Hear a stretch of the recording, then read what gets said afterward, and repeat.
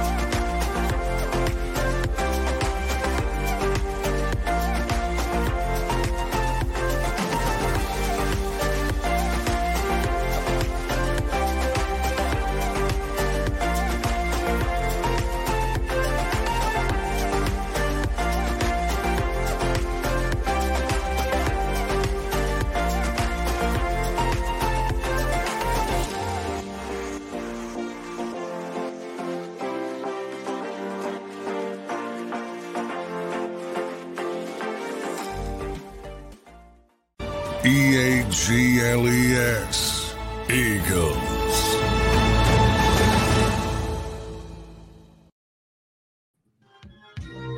Hi, everybody. Hi. How's everybody doing? Rob Ellis, Tone DeShields on this hump day. Last day of January, also, of note, in 2024. Tone, what's up, man? How you doing? I'm doing well, sir. I can't complain, man. I feel good. I smell good. It's funny. In our pre-show meeting, you and I, we got into a talk about cookies, right? Yes. And yes. right. And let's just say what was a 4-pack is now a 3-pack. So I basically I had cookies for breakfast this morning, you guys. So don't judge. See, that's what I love. Don't go by conventional wisdom in forms that you can't have certain things at certain times of the day. You have a craving for cookies, damn it, have some cookies, man. And you know what? I felt so guilty eating it. You know what I mean? It was one of those things like, what would my parents think? You only live once, man. It's one of the beauties of, look, there's a lot of headache that goes with being an adult. Yes. But there are some great things about being an adult. Like, I'll eat whatever the bleep I want to eat whenever I want to eat it. And mom and dad aren't going to yell at me for doing it. So, my man, enjoy your cookies anytime you want to enjoy your cookies. Man, it was delicious. It was delicious. But anyway, you guys, what an unconventional way to start the show. I appreciate you guys for being here, man. Let's have a good show. All right, we got Teresa checking in first. Props to Teresa. We got Flexing and Stepping. We got David. We got Jimmy. What's up, Jimmy? We got the ARS bench. We have James, Twiz, Ken. I am awake. Are you? Frank. We do MC. We have William. We have, let's see, who else? Who else do we have here?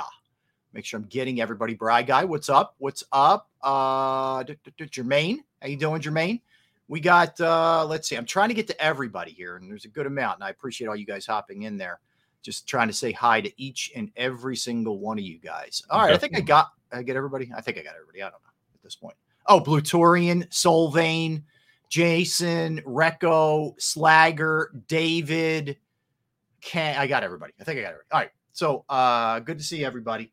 A couple things to hit here, Tone. We usually go right to the birds right out of the chute here, but late night Sixers game, and I get it if you're on the East Coast that maybe everybody didn't get a chance to see it or whatever the case may be. But Joel Embiid got hurt, left the game with 4:04 left in the fourth quarter. We'll have an MRI today. If you watch the game, I can't, for the life of me, I can't figure out what the Sixers' plan is here. What's up, Eric? He misses the previous. When you say plan, you mean their plan as far as his health? Yeah. So he misses the previous two games with knee soreness. And then he was a game time decision last night. And clearly from the jump, his knee wasn't right. he was dragging it around. He wasn't himself. He didn't look right. There was one play where he jumped up to block a shot and it was like his knee gave. It just looked like I was like screaming, just get him out. There's no point. Get him out.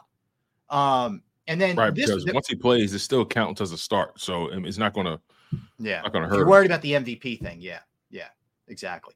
Well, but so he ends up getting fallen on. So there's a play, there's like a loose ball. He goes down on the floor, and then Jonathan Kuminga falls pretty hard on the knee. And Nick Nurse after the game said it wasn't, they're unrelated, I guess, whatever. But he hobbles off. We don't know where it is. Here's the problem, man. We're stuck in this like eternal hamster wheel of like, here we go again when it comes to him. We know how great he is. He's been the MVP. He's played the best basketball of anybody in the league, but his body can't hold up. So you're saying to yourself, all right, well, what does this mean towards the end of the season? Like, am I really supposed to believe in April or May that this guy's going to be, ready to rock and roll health-wise? Right, for the full grind of a postseason. Yeah. You nailed it. And I think more than anything, you spoke on the life and times as a Sixers fan. The fact of the matter is you go through all the emotions, with this team. They get you excited. They make you think that, hey, maybe this could be a different year. But actually, it's Groundhog Day. They come out the gate strong. And then throughout the season, we deal with a lingering Joel Embiid injury, whatever that may be. They get to the playoffs. They win the first series in about maybe 5 or 6 games. And then the second series, they're competitive. They take a series lead, and then they blow it towards the end. So it's almost like Groundhog Day with the Philadelphia 76ers. I'm a Joel Embiid fan. I love his game. Love everything he brings to the table. But, to love him is also to have big issues with, just his body. Like he can't hold up, man. It's so frustrating. Yeah. Somebody that talented and they can't stay healthy. Yeah, and this isn't at least from my perspective, and I don't want to speak for you, but this isn't a Joel Embiid is soft rant. This is just the frustration of a Sixers fan watching the same thing unfold every single year, where a gigantic human being's legs mostly, or I know there's been other stuff, mostly can't hold up. His body just can't hold up the pounding of what it has to go through with a man that's that big, that's 7 foot, whatever, 300, whatever pounds. And his wheels just can't generally hold up. And it's like, and I know it's only January. We got a long way to go till the end of the year, and he can heal up and this could look different and all that. But we've seen it too many times. And it's just a shame. And it's a bummer. And look, me, Tone, I've been on the bandwagon of, hey, enjoy this. Have fun with this season. Guys playing great. Love Maxey. Love Nick Nurse. But I can't really push too hard back against people that are like, dude, I've seen this. You're all wasting your time here getting yourself all worked up about this team because it's going to be the same ending to the same movie. Well, watching Maxey is still exciting, seeing his development. But ultimately, I think that fan that you're talking about is right. We've seen this movie before, and I struggle, me personally as a fan, I struggle to get but so excited. I struggle to think that this team, can win it all. I struggle with all those things because of the Joel Embiid health factor. Yeah. It's one of the more frustrating things with the Philadelphia 76ers. It's there's no way to coach around it. Quite honestly, I'm at the point where I'm like, look, we have bigger fish to fry. You've already been the MVP. People that know your game. They know what you're capable of. I'm shutting him down until he's completely ready to go. That's where I'm at. Yeah. Forget the MVP. I'm talking about I need him for the playoffs. I'm shutting him down until further notice. I don't care about seeding because it's the NBA playoffs. Seeding in the NBA playoffs, seeding means almost nothing in my humble opinion. Matchups matter, but overall, I just feel like in the NBA, there are teams who, as long as they get in, it doesn't matter. So if it was up to me, I'm shutting them down until further notice. What would you do in this situation if you had the right? I'm going to go to him and I'm going to say, listen, you repeatedly say that you don't care about the MVP. I'm having this discussion with him behind closed doors. Mm-hmm. So I'm saying to him, let's be real clear. Like, are you just saying that publicly, or do you really not care? And if he says to me, I really don't care, then I'm saying good. So let's forget this 5 games nonsense. We're going to sit you until this thing feels right. And you got to be straight with us. You got to make sure that the knee is right. We'll take the hit in the meantime. They haven't played well without him this year. They exactly played terribly without him. But I would sit him for as long as it takes, because I have to have my eye towards the prize, which is the end of the season.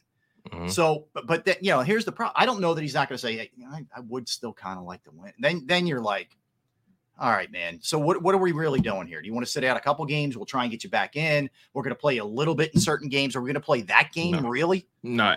First of all, there's too many games left for them to play that game anyway. Even if they did try to play that game, he only can afford to miss 5 games, right?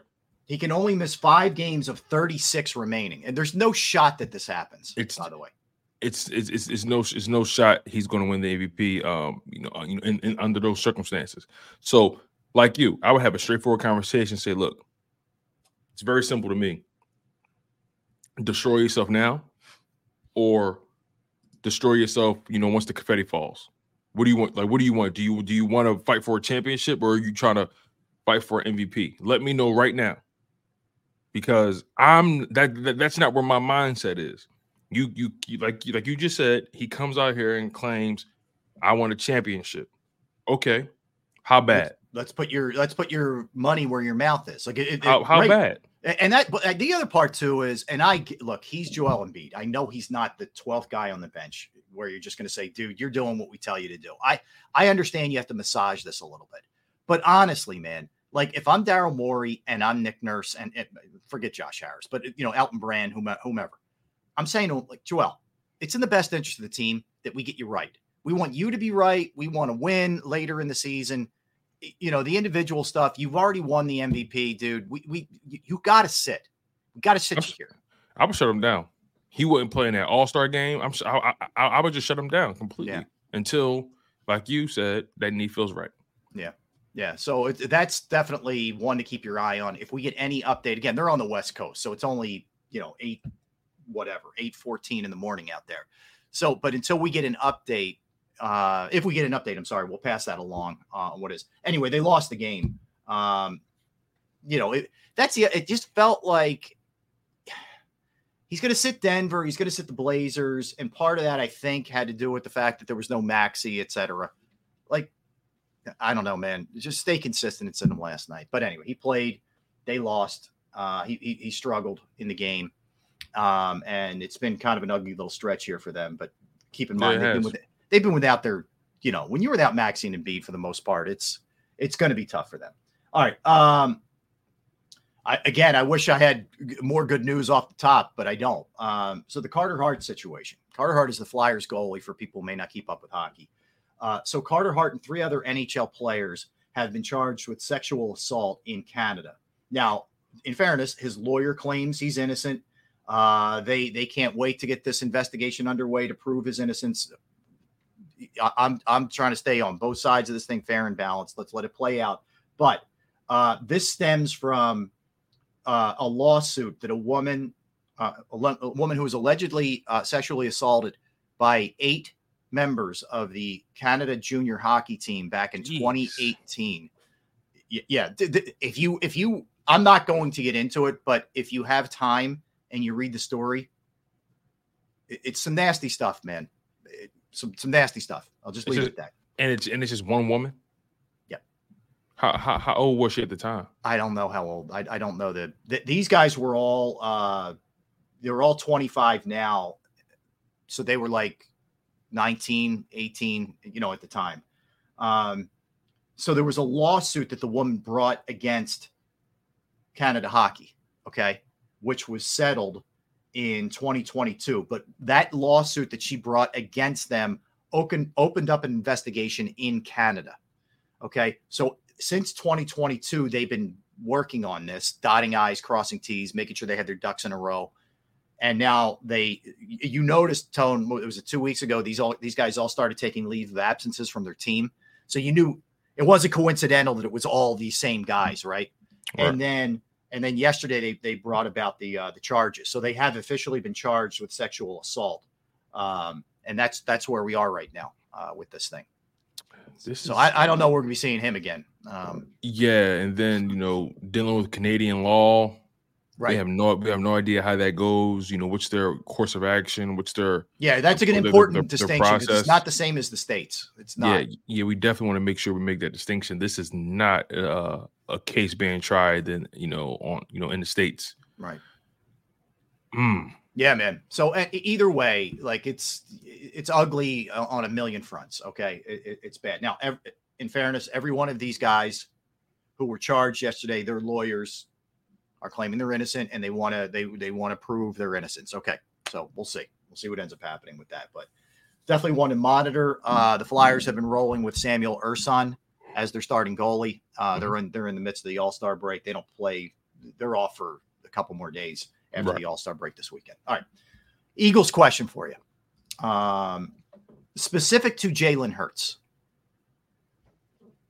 Have you lost faith? And if so, Tone, how much have you lost? Let me answer this for Dan real quick. So Dan, it is a criminal case. It is a criminal case. There was a settled civil case already, but Canada has brought about a criminal case against these guys. So they have been charged in the law with sexual assault. See, the thing is, in America, typically that happens the opposite direction. Opposite way. Correct. Yeah. Typically, they go for the criminal, and then if that fails, okay, now they're trying to go civil. Kind of like with the Deshaun Watson situation. They try to go criminal, and then they drop the civil because they didn't have enough evidence. Correct. But they started with civil. Yeah. And then now they're trying to go criminal, which tells me they only had enough at the time for a civil case, but it got dismissed, right? Maybe some of the stuff that brought up in the civil suit. Added further evidence that maybe the Canadian authorities felt like they could use. Dude, I'm not even going to pretend to speculate on how it all. I have no idea how this thing goes in Canada. No idea. But either way, like very ugly situation, man. Very ugly. All right. Mm-hmm. All right. But so just kind of, there's no easy pivot off of that. I'll be real with you. But if it's not, let's just move on. Yeah. All right. So Jalen Hurts, and again, the question on the table is for you, and I'll jump in. I want to hear everybody from the chat too. Mm-hmm. Have you lost a degree of faith? And if you have, to what extent? Like how much have you lost? And the answer may be I haven't lost any. So where are you with this, Tom? I haven't lost any faith and Jalen Hurts as a quarterback for the Philadelphia Eagles. I'll look at it like this. Jalen Hurts, he had his fair share of struggles in 2023, most notably with the turnovers. He had 15 interceptions and he had 4 lost fumbles. So when you factor all that, when you factor all that in, you say to yourself, what went wrong? Why was Jalen Hurts turning the ball over at this high of a clip? How did Jalen Hurts have 19 turnovers, which is more turnovers than he had in 2021 and 2022 combined? How is that possible? So I believe there were some mechanic issues. I believe his feet weren't right. I also feel like throughout the season he was overcompensating for a knee. And I'm not trying to make excuses. I'm just trying to make observations. Yeah. But overall, I haven't lost faith in Jalen Hurts because I see a quarterback who completed the same amount of passes, basically 66% versus 65% in 2023. I mean, what's 1 percentage point really? Yeah, So I see a guy who completed his passes at the same clip while throwing more passes. In 2022, he attempted 460 passes. In 2023, he attempted 538. So he threw the ball 78 more times this season. And he also gave you 48 more completions, if I'm not mistaken, if my math is correct. Mm-hmm. So, and also on top of that, he gave you slightly more passing yards. He gave you more touchdowns, less rush attempts, but nonetheless, he was still producing at a very high level. He also was producing turnovers as well. So if you cut those turnovers in half, we're looking at potentially an MVP candidate, legitimately. He had 38 touchdowns on the season. On top of that, in the run game, he accounted for 68 first down conversions just in the running game. I just see a quarterback who had a slight down year. I still see Jalen Hurts as the same quarterback. I don't look at him as any less than. I'm looking at his standard, not necessarily what the anomaly is. 15 interceptions compared to 6 the previous year, 9 the year before that. That's not who he is. 15 interceptions, 19 turnovers total. That's not really Jalen Hurts'. That's not in his DNA. So I'll look at it as an aberration or an anomaly more so than anything. I feel like every quarterback on their resume has that year or two where they have more turnovers than they normally would. Yeah. I'm not looking at Jalen Hurts as a guy who just completely fell off a cliff. I'm looking at him as a guy who's going through the growing pains of being a young quarterback with new money, with new coaches again, and he's trying to figure it out. So I still see a guy who can still produce at a high level. My word is fixable. I think this is very fixable. Yeah. In long form, that's basically what I'm saying. Yeah, no, but I think that if you look at, first of all, I am convinced he either wasn't or isn't healthy. And I don't know that we'll find out that he got anything done, a procedure, or it was just something that needed rest. I don't think he was right. And here, so that's the first part. I want him to be operating at maximum health to start the season, because here's what I want. I've said this repeatedly. I want him to get back to using his legs. To hell with the fear of the injuries. If he gets hurt, he gets hurt. It's the NFL. This guy is successful because he's a scorer, not a shooter. Okay. Because he can do a lot of different things, because he can threaten you with his legs, because he puts fear into you with his legs and his arm. If that's the case, you got to let him be him. I got to use RPOs with him. I got to utilize called runs, draws for him, whatever. There wasn't enough in my estimation. Some of that might have been because he was hurt. Some of that might have been because you're afraid he's making $250 million now. Whatever it is, that's got to go out the window as far as I'm concerned. I'm willing to take that chance. If he gets hurt, fine. He gets hurt. I don't want it to happen, but that's a byproduct of playing in the NFL. That doesn't mean you don't be smart about it, but that's the first part. I agree with you wholeheartedly. We are not going to see this turnover level next year. We won't. And if we do, he's going to be out of the league or a backup very soon. If you turn it over at that rate, you're not going to last as a starter. I don't believe he will. I think it was the absolute exception to the rule. He's generally taken very good care of the football in his career. All of his stops. Yeah. In the college, NFL, high college, school. the whole nine. He is not a turnover guy. I think stuff starts to snowball sometimes, man. And you lose confidence. You get in your own head. You start forcing things. Does he have to be a little bit more careful with the football? Yeah. Yeah. He's got to take care of the ball better. I think all of those things. I don't feel like it was a very good support system with the coaching staff, whether that I don't care who you want to blame, Nick or Brian Johnson, whatever. I don't know that either one of them did a good job with him, but I think he's going to hear a new, fresh voice, which is good with Kellen Moore. I hope Kellen Moore has been instructed to coach him up and not be afraid to get into him a little bit, which I think may have been happening with Brian Johnson. I think this guy gets back, man. I don't know if he's going to be as great as he was in 22. It felt like everything just aligned that year for the whole team. But I think he's going to be way better than he was this year. And if he's way better than he was this year, he's a top 5 quarterback. And if he's a top 5 quarterback, you have a shot. Yeah, his numbers are pretty much the same. It's just the turnovers. Like he was the same quarterback for the most part. It's just the turnovers and optic. And when you look, the optics obviously weren't as smooth because the offense was just jagged in general. But here's the thing. When you bring in a guy like Kellen Moore, a guy who's traditionally dealt with drop back quarterbacks, what you're saying is that you're trying to expand Jalen Hurts' skill set, because the Cliff Kingsbury hire, me and John McMullen was talking about this last night on Football 24/7.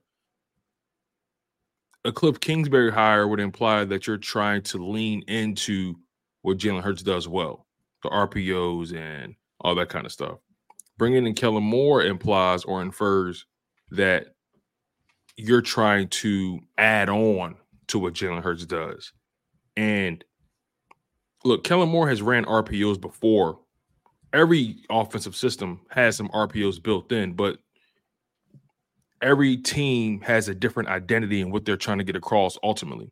But overall, every team has an RPO sprinkled in here and there. The Eagles are just surrounded their offense around the RPO. That's why people consider them the RPO offense. But every team runs a zone read or an RPO sprinkled in somewhere. They just don't run it at the highest clip as the Philadelphia Eagles. And the Philadelphia Eagles tried to cut back on it last year. I just want Jalen Hurts to play Jalen Hurts football. I want him because I believe he can be better than what he is now. I believe he can get to a point where he doesn't have to rely solely on his legs. Is it a large part of his game right now in 2024? Absolutely. But I think as he evolves, as he gets older, as the athleticism starts to wane, I think Jalen Hurts can transition to being a Russell Wilson type, pocket quarterback, gets out of the pocket, makes some, improvisational plays here and there, big play guy.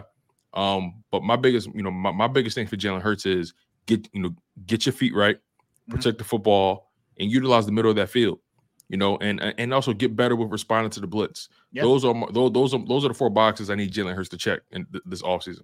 All right, let's hit it. We'll bounce this off of Jeff Kerr when we come back. Jeff Kerr is going to join us from CBS Sports. Jeff was actually down in Baltimore this weekend when the Chiefs beat the Ravens. So we'll obviously hit him with all those kind of things, and all of our Eagles questions and points we'll do as well with Jeff when we return. Chris Franklin tomorrow from NJ.com. So looking forward to talking to both of those gentlemen in the next couple of days, but Jeff's next. All right, we'll hit it real quick. Let's talk about Bravo Pizza of Havertown. They've been family owned since 1985. You got Alex and the crew in there 7 days a week doing their thing, providing the most fresh and homemade food daily. They have 20 different styles of pizza. They have slices to go. They have the specialized pizza. However you want it, they will make it for you. But they don't just do pizza. They have fresh pasta, sandwiches, wraps, wings, salads. Bravo Pizza is also committed to the community, where they have fundraisers for charities, for schools, for Little Leagues, where the proceeds go to those organizations. You can follow them at the Bravo Pizza of Havertown on Instagram and Facebook for daily specials and promotions. They're located at 1305 Westchester Pike, Manoa Shopping Center, Havertown, PA, 1305 Westchester Pike, Manoa Shopping Center, Havertown, Pennsylvania. Give them a call, 610-446-3810, 610-446-3810. Bravo Pizza of Havertown.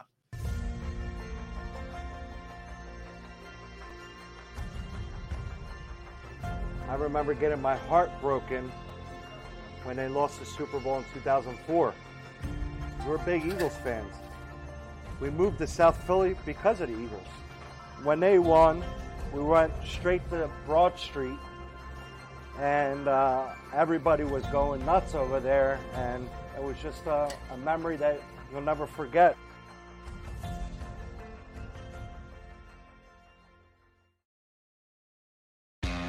Go to get your game on.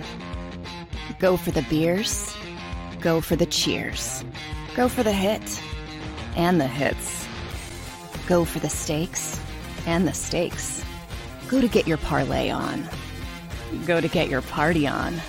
Go for the scene. Go for the screens. Go for the gallery. Go for the win. Go to Ocean. Visit theoceanac.com to plan your visit. At Pond Lehocky, we've recovered billions of dollars for our clients, and we're confident we can do the same for you. With over 250 years of combined courtroom experience, we've helped over 100,000 injured clients obtain some of the largest settlements in Pennsylvania. One conversation is all it takes to help you and your family get back on track. If you've been injured in an accident, give Pond Lehocky a call. They're carving them up and good play calling along the way. First and goal at the 6.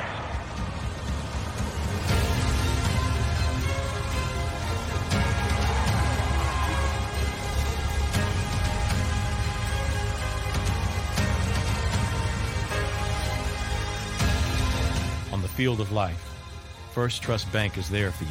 Champions on 3. 1, 2, 3. Because Philadelphia dreams deserve a Philadelphia bank.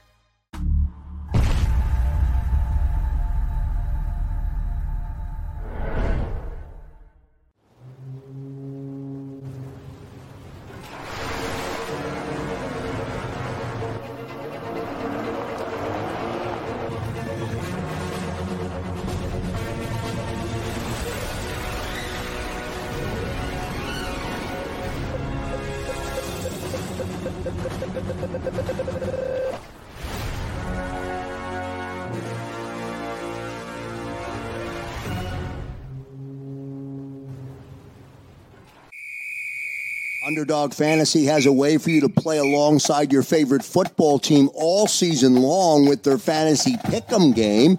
You pick between 2 to 5 players, select whether they'll go higher or lower on one of their stats, then do what you usually do on a Sunday, watch the games. You can win up to 20 times your money in a single game by going 5 for 5. It's a fantasy game, and the Sports Betting Show wants you to get involved. Go to UnderdogFantasy.com. When you sign up, use the promo code WIN, and Underdog will double your first deposit up to $100. That's UnderdogFantasy.com. Use the promo code WIN. Do you stream on a Roku, Fire Stick, Google TV, or Apple TV? Now you can watch 6ABC 24/7 with the 6ABC Philadelphia streaming app. And the big story on Action News? Search 6ABC Philadelphia and start streaming today. EAGLES. Eagles.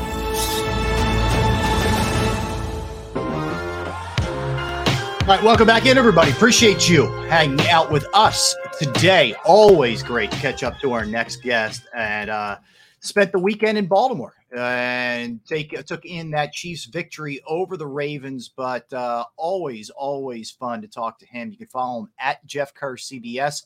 Catch his work, of course, at CBSSports.com. The one and only Jeff Kerr. Jeff, what's up, my man?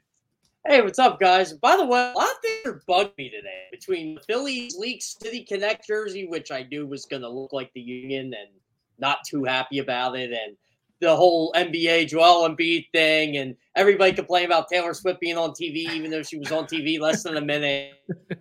It's a lot of things are bugging me. Oh, by the way, as a racing fan, F1 saying that they build the Andretti brand, which anybody and their mother knows who Michael Andretti, Mario Andretti are. It's even listeners of this show know who they are. So I don't need to hear that crap. Jeff's on fire. Up today. Jeff came in hot. I love it. Yeah, I love it. He comes in hot. Yeah, Taylor Swift was on camera for 44 seconds of a 3-hour and 9-minute game, and everybody's all worked up about it. All right. And, she's on way too much. I'm like, well, what are you supposed to do? She's the girlfriend of the best player. I'm sorry, the second best player on the Chiefs. No disrespect to Patrick Mahomes. Yeah, exactly. All right, I do want to get to that because I know you covered that game in a sec, but I have to start with this, Jeff. My sources, and I have very good sources on this one, are telling me that you interviewed SpongeBob SquarePants yesterday. Is this correct? This is correct, and you are the source, Rob, because I believe I'm the one who told you this when you wanted me to go on. Don't give your sources up, Jeff. Come on, man. Oh, I can give you away. Yeah, okay. I interviewed SpongeBob, Patrick, and Sandy Cheeks. So there you go. Sandy Cheeks, I love it. Now, how did that go? Were they? I've heard they could be a rough interview sometimes. That crew, I don't know. Oh, they were hilarious. I told them the pleasure was all mine for. Given, they were my childhood, essentially. They were my childhood. They were my teenage years. And they're like, wait, you're actually honored to interview us for 15 minutes? Now, I interviewed Bill Fagerback last year when Patrick did the whole Christmas thing. Remember the Russell Wilson thing he went viral for? Yes. I interviewed him a week before that. And it was funny. We were talking more about his role at Dauber in coach than actually being Patrick. And he said, I hope there's like a memorable play that I can gravitate toward. And he was a big Rams fan. So he's like, the Rams sucked last year. So that was the greatest thing that could ever happen, that there was a team worse than my Rams. And he's all excited for this. Like just the whole getting to mingle with Spon. He said he wishes Squidward could be part of it, but it's going to be, it was a fun interview. I can't wait to share it with everybody. All right, good, man. Looking forward to that. All right. I want to start with the Eagles here, and I want to get your impressions here of the Fangio Moore hires. Let's go on the defensive side first, because I think Fangio's got his work cut out for him, Jeff. I don't know that they have the talent on that side of the ball, but your impressions of them bringing him in and what he brings to the table for people who may not be as familiar with what, he likes to do and whatnot. So I like the person I met on the hire, just because a week ago they wanted to just completely ditch this defense and, go to a Ron Rivera or a Wink Martindale and try to blitz more, use the strength of the personnel they got. Then they decide, we can get the guy who we've been trying to replicate for years with Jonathan Cannon, with Sean Desai. That was the reason they hired Sean Desai, because they thought he was the closest thing to Vic Fangio. Well, he was the furthest thing away from Vic Fangio. Players complained about him the entire season. It was just a mess. And, we saw the Matt Patricia fiasco after that. So maybe Sean Desai wasn't that bad. But I like how they're sticking with, okay, if they're going to stick with the Fangio thing, you might as well just get the guy you wanted to be your defensive coordinator anyway. Mm-hmm. So I like that move. But you're right, Rob. They need the personnel. They need Mike Caldwell as linebackers coach, by the way. I love the Clint Hurt hire. I love the guys Vic Fangio could bring in, and he could bring in really good defensive pieces with him. So there's a lot of attachments to Vic Fangio that you're like, okay, maybe the defense is his style of defense is kind of fading in the end, but you're not a defensive coordinator for 30 years if you're not adjusting. Right. Makes sense. Right. Yeah. And then it makes me think about Kellen Moore, right? I want to get your take on that hire as well, because, when I look at Kellen Moore, I see a guy, his resume indicates that he's really only dealt with the drop back quarterbacks, really. Dak Prescott, Justin Herbert. Now he's going to be working with Jalen Hurts. I'm curious to know what's your opinion about what the Philadelphia Eagles' vision may be for Kellen Moore and Jalen Hurts and just that marriage. I got news for the run the ball crowd. They ain't running the ball. So, I love the Kellen Moore hire. Are you going to love it when he throws the ball 50 times? Because that's just good. Jalen Hurts is going to put some gaudy passing numbers with Kellen Moore. I'll say that. But, yeah, I'm glad you brought that up with the whole dropping back. And I think that's a part of Jalen's game they really need to add to the offense. Like, I don't mind Jalen Hurts in shotgun as much as he is, but I think that's the big knock with guys like Jalen Hurts and Josh Allen, essentially, that they are back in shotgun way too much, and they're relying on those two to make all the plays they need to make, when in reality the Eagles did not have to do that last year. They could have relied on AJ Brown and Devonta Smith and DeAndre Swift and guys like that to carry this football team, and they didn't get Swift involved enough in the passing game. That if they do keep Swift, I don't think we're going to see much of that with Moore, although he does like to swing the ball to his running backs. Like, it's not like he didn't try to get the ball to Austin Eckler last year. Austin Eckler was hurt. And I said this on Birds 365, just talking to a couple players that played for Kellen Moore. And look, the Chargers had a ton of injuries last year. Let's be realistic. I think a lot of people out there were sad to see him go, but kind of knew that was going to happen with Jim Harbaugh going there. He can go wherever he wants. So I do think it's the game for the Eagles. I think it's a change in offensive philosophy. And that was the only good thing I liked about that press conference last Wednesday, was that they were willing to just change everything on their offense. I do not like hearing, though, I can't confirm or deny whether it's true or not, but if Nick Sirianni fails, they're going to go look at Bill Belichick. I'm like, do you really want that fraud to be your head coach? Like, unless Tom Brady's coming with him, you're not winning. Yeah, so what Jeff's referencing, what he's referencing, and this is a report yesterday from Greg Bedard of the Boston Sports Journal. He was on 98.5 in Boston. Now, to be clear, what he said was he's hearing through back channels, had the Eagles blown Sirianni out, that they would have been in on Belichick, okay? That's the first part of it. And I'll just tell you, I played that cut last night on WIP for Howard Eskin, who was the team's sideline reporter, and he vehemently, to say the least, swears up and down that it's bogus, that they did not have any interest and wouldn't, even if they fired Sirianni after this season, have interest in Belichick. I'm just trying to give you both sides of this thing. Yeah, and you know what? I'm at side with Eskin because he's in the building. Like I said, I don't have a dog in the fight for this. I mean, honestly, I think if the Eagles would have fired Sirianni, I think Bobby Slowick would have been probably their top guy. That's who I would have thought they'd try to go at. But obviously, Slowick staying in Houston, that's a smart move by him. Same with but by the way, I loved how the Eagles interviewed Gerard Johnson for their offensive coordinator role. Again, he's another young coach, a lot of fresh mind, a lot of fresh ideas. The work he did with C.J. Stroud this year, he was a former Eagle at one point. He was in training camp in 2011. So, I liked all the guys they were looking at on the offensive side of the ball, minus Cliff Kingsbury.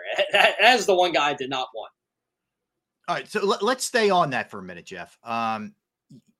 One of the things the Eagles really struggled with was the blitz. This is one of the things that Kellen Moore does extremely well. His Dallas days, he was very good. I think in 2022, they were number 1 against the blitz. That's something that became all too predictable, right? I mean, this should be an area that we see a vast improvement in your estimation. Oh, absolutely. I think that's something they have to do. Look, there were a lot of things why this offense was kind of up and down the entire season. And it's crazy to think about. So I got my end of season review stuff from our CBS Sports Research team, from Sport Radar, from a lot of numbers here. And I crunched some numbers myself. Did you guys know in the general consensus, the Eagles were a top 10 offense last year? It's amazing, right? The way we talk about it, you would think that they were a bottom 10, but you're right. I mean, I think they were still 7th in scoring. There's in a lot of areas, Jeff, their numbers are still pretty good. Now, obviously it looked hideous at the end, and that colors the way that you look at it, but you're right. Yeah. I think what the fan base reacted to was this was a team that was supposed to make up for the deficiencies of this defense, but the Eagles defense was terrible. They were the worst in the NFL the last 7-8 weeks of the season, and the offense just couldn't score enough to counter it. Like, they scored 30 against the Cardinals, they lost. They scored 30 against the Giants. It was a close game, and it's definitely the last 2 games is what gets in everybody's mind. And look, everybody wants to talk high school offense, this or that, but the reality of the situation is just no one played well, and they really did miss A.J. Brown. Jeff, I want to get your opinion on where Nick Sirianni fits in with all this, when it comes to Kellen Moore and Vic Fangio. Look, they've pretty much blown out his entire staff on offense for the most part, or it's going to happen because Kellen Moore is going to find a way to bring his guys in. We're already in a position where we're questioning what Nick Sirianni's role is. I'm curious to know, do you look at him as a lame duck coach at this point, and has the fuse already been lit on his departure? Because by my estimation, they've already kind of positioned themselves in a way that if things go south, Kellen Moore can just phase right into that head coaching role, that interim role. They interviewed him in 2021. It just seems like a situation where Howie and his organization are kind of hedging their bets while not really revealing that they're hedging their bets. Again, I know I said a lot there. I just want to get your opinion on that. Well, same with Vic Fangio too, right, Tim? I mean, Vic Fangio was a head coach in this league for 3 years. So, yeah, they are hedging their bets. And look, I hate when they basically say, and well, they didn't say, okay, you essentially got this year. Like, we are going to pick your coordinators. You have to change your entire offense. You have to hire this guy for deep, which again, I don't think Nick Sirianni had a problem with hiring Vic Fangio at all. And I really don't think he has a big of an issue with giving up the offensive play calling because he's still a head coach in this league. If he wants to be a CEO head coach, I think he's okay with that. So I think that's why he's still here. But yeah, if everything falls off the rails next year, he's gone. And one thing I did notice in that press conference, there wasn't a lot of that stupid joke Howie Roseman tries to make that he only thinks is funny and we don't. I think Howie Roseman might be a little serious for him too. Not saying his job's going to be on the line or anything like that, but it feels like Lurie kind of gave him something too. Like, hey, we just can't suck 1 year and be great the next. Like, why can't we do what Andy Reid did here and just win, and go deep in the playoffs every single year? Why does everything have to be we have this ultimate, we go to the Super Bowl, and then all of a sudden we slowly fade and then we get better again? I think that's on Howie Roseman. Well, that begs the question, should his job be on the line in the first place, right? I mean, he's a guy that's – look, what GM do we know of in this league that can survive as many head coaches as Howie Roseman has?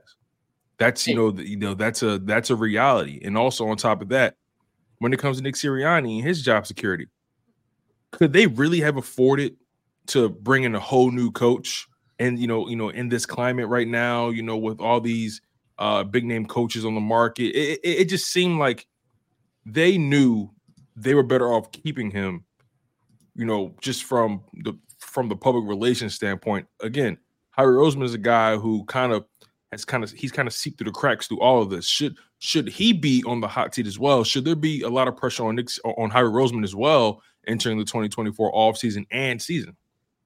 Yeah. By the way, I want to add, were you guys intrigued by the coaching hires this cycle outside of Jim Harbaugh? Fascinated. Yes. But, yeah, like that's the one guy I would have taken here. But nothing against Raheem Morris. Raheem Morris deserves a head coaching job in this league. But I've also seen Raheem Morris. It's again, and I feel like Raheem Morris, if the Falcons stink, I'm going to be like, they gave this guy a second head coaching job. Like Dennis Allen, I don't know how he's still hot. I don't know how Dennis Allen still has a job. Like Josh McDaniels got hired a second time. I'll never understand it. And look, I love how Dave Canales got a job. More power to him in Carolina because that's. Is it fair to say for Raheem Morris that when he was a head coach, he was very young in Tampa, right? Exactly. And the thing is, I like the hires Raheem Morris is doing, so I think this could work in Atlanta. It's just I feel bad for him because he doesn't have a quarterback, and I don't know what. Again, why would you want to take the Falcons job? But again, he's familiar with the organization. And again, I was actually, I wasn't shocked, but I was kind of shocked Raheem Morris took Atlanta. Let's just put it that way. I thought maybe Seattle would be a better fit for Raheem Morris. Oh, okay. So you were shocked that he took that job rather than. I think there were other jobs he could have had. And look, he's earned it. And so Atlanta was the one there. Ben Johnson turning down the Commanders, I'm kind of not surprised about, even though because on Sunday it seemed like Ben Johnson and Mike Macdonald were the two, from what I was hearing, that they wanted. And McDonald's still available, but Ben Johnson said no.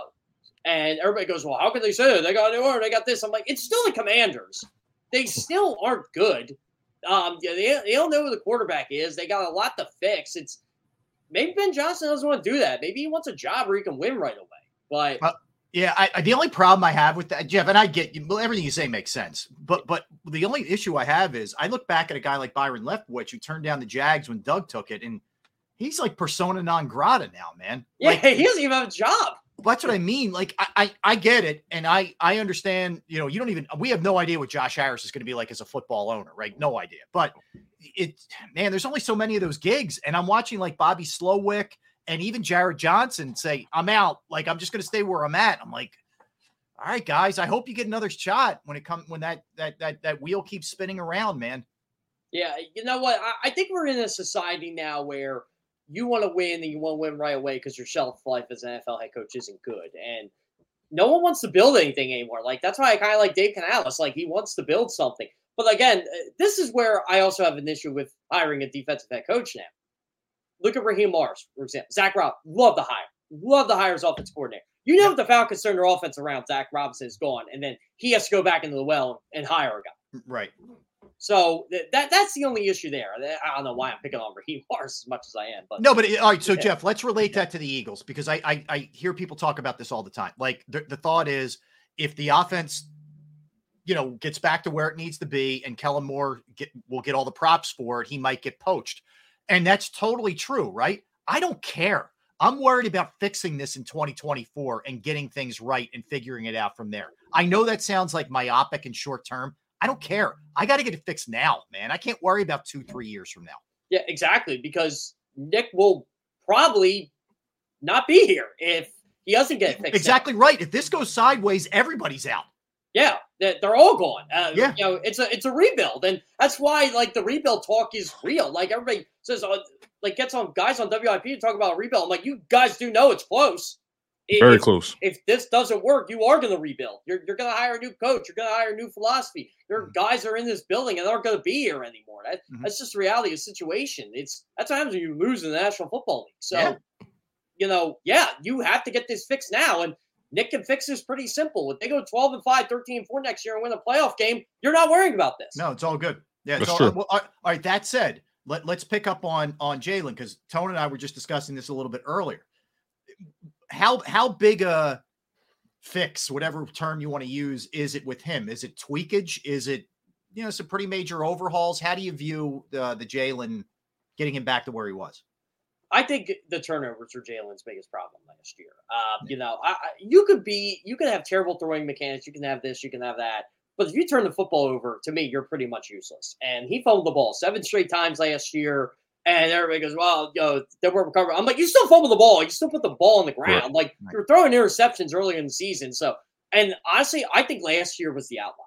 I actually think he's going to be more toward the 2022 version of Jalen Hurts where he's not going to turn the football over. Because I think when you turn the football over, you start pressing a lot. I saw that with Dak Prescott 2 years ago.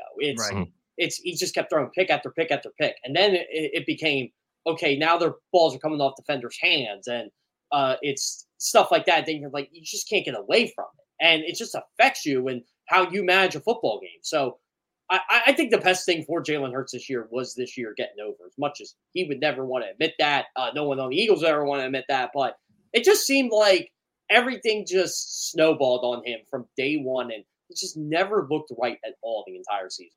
Yeah, you're absolutely right. Jeff, I want to get your opinion on how the Philadelphia Eagles should approach their offseason. Their staff is beginning to fill out, at least on the defensive side. Later on in the show, Rob, we're going to talk about, the positions of priority for the Philadelphia Eagles, how they should approach free agency and the draft. If you were the GM, what's your first course of action when it comes to getting this team back on track from a personnel standpoint? You got to get players accountable, and you got to get leaders in here because you might be losing Fletcher Cox. You might be losing Jason Kelce. You might be losing Brandon Graham. I doubt they're going to lose Brandon Graham because he wants him back, but you could be losing these guys, and if you got to fix them, AJ Brown is a captain on this football team, but did he really show captain mentality the last month of the season? Not entirely, no. Yeah, and I love AJ Brown. I think AJ Brown's great. He's great with the media. He's great with the players. Like, players respect him, but from the outside looking in, you're thinking, okay, you're a leader on this team, and you're kind of disappearing right now. It's not good. And then you got the other end of the spectrum, Darius Slay, who just talks a little too much, but again, it's all good. But I think you need just different voices in there. And I think the Eagles have relied on the voices of Jason Kelce and Fletcher Cox and Lane Johnson and those guys for so long. By the way, I get so upset over this. I said this to Jody and John the other day. When did all of a sudden Jalen Hurts become a bad leader because they lost a couple games? To me, it hasn't changed at all, and that's a good thing, right? No, I'm with you on that. It's losing. That's all it is. Because let's be frank about it, right? I'm so glad you brought that up. It kind of blows my mind, where the narrative is going around Jalen Hurts, because the fact of the matter is he's been the exact same player, win, lose, or draw, and typically that's the kind of guy you want. Right, when you're winning, we love the calm gunslinger mentality. We love how stoic he is. He's like an assassin. But then he's losing. He's cocky. He's arrogant. What is that? What's going on with this? He's not looking at the iPad. Right. And it's just like Jalen Hurts. His sideline body language has been pretty consistent. Now I will say this, and I will be honest. In that Buccaneers game, more than ever, his body language was bothering me. Yes. Because I agree there. Because I felt like he gave up before the game was even over. His frustration level was extremely high in that game. And it was bleeding through the TV screen. Now that we're here, I'm curious to know, because you spoke on it just now. What were you seeing with Jalen Hurts' body language in that final game? And how has that shifted or evolved your opinion of him as a quarterback? I did not like the business decision he made on the Kenny Gainwell run. And I noticed that right away. I'm like, come on, I noticed that right away, yes. Dude, you're Jalen Hurts. You're the guy. Just coaching another sport. I tell my guys all the time, look, you can't do that stuff. You can't single out your teammates. You can't, not give it all because they're giving it all. And so if you're the leader of the team and you're doing that, there's probably a reason why Dallas Goedert, whatever the situation is. I know they downplayed it, but there's a reason why people were frustrated with Jalen Hurts. And again, I don't think Jalen was accustomed to losing like that because it's never happened. I think it was new to him. And again, he's still young. He's still only 25, but you are going to lose like that in the NFL. And yeah, I just did not like that body language in the Giants game. I did not like it in the Tampa game. And again, and look, I don't mind how Jalen answers us when we ask him questions, but I don't like, you don't know what you don't know what you don't know. I'm like, you know what, Jalen, stop acting like you're the most stoic guy in the room all the time. You don't have to be. Yeah. You don't have to act like you're smarter than everybody else, because you know what? Those are the people that most people can't stand in life. Right. No, I think, here's what I think, Jeff, ultimately. I don't want him being phony. Like, I don't want him all of a sudden ripping his shirt off and flipping tables. Like, that's not who he is. Yeah. Do I think that he can evolve as a leader? Yeah, I think all of us can. Do I think he could be a little bit more inclusive to his teammates? Yeah. Like, I think you could do that and understand that even when things are going south, man, you don't have to be unto yourself all the time. Also, I don't think we need 5 bodyguards around Jalen Hurts in the locker room all the time.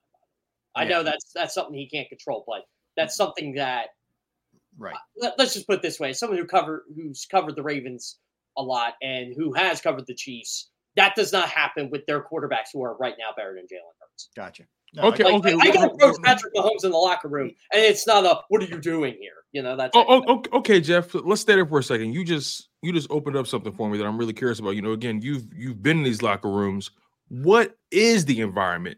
What is the ecosystem that Jalen Hurts is cultivating right now in that locker room?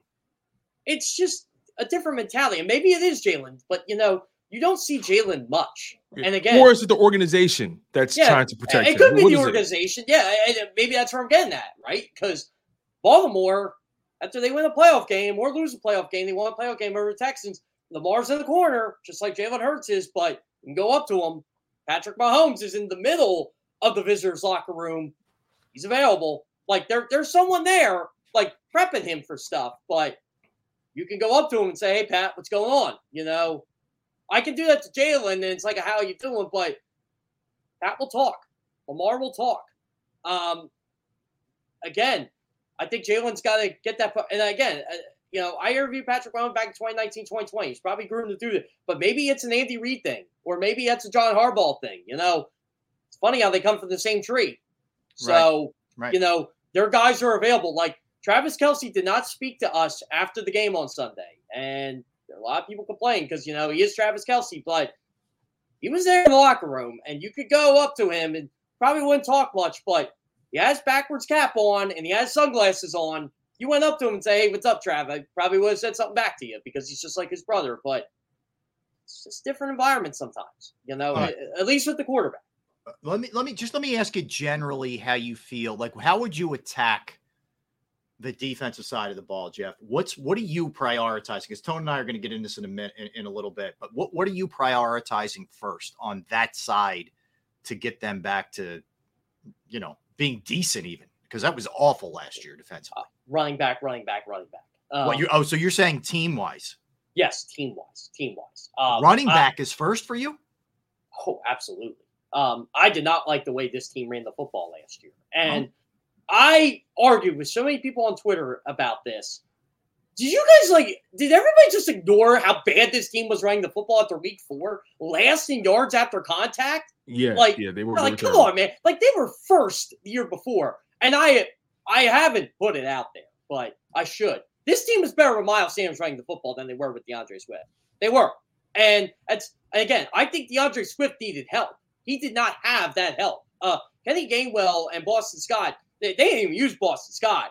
So, it felt like DeAndre Swift was on an island, but I would not be in a rush to keep DeAndre Swift at all. Wow. Like there's a reason. Look, perfect example, the Detroit Lions.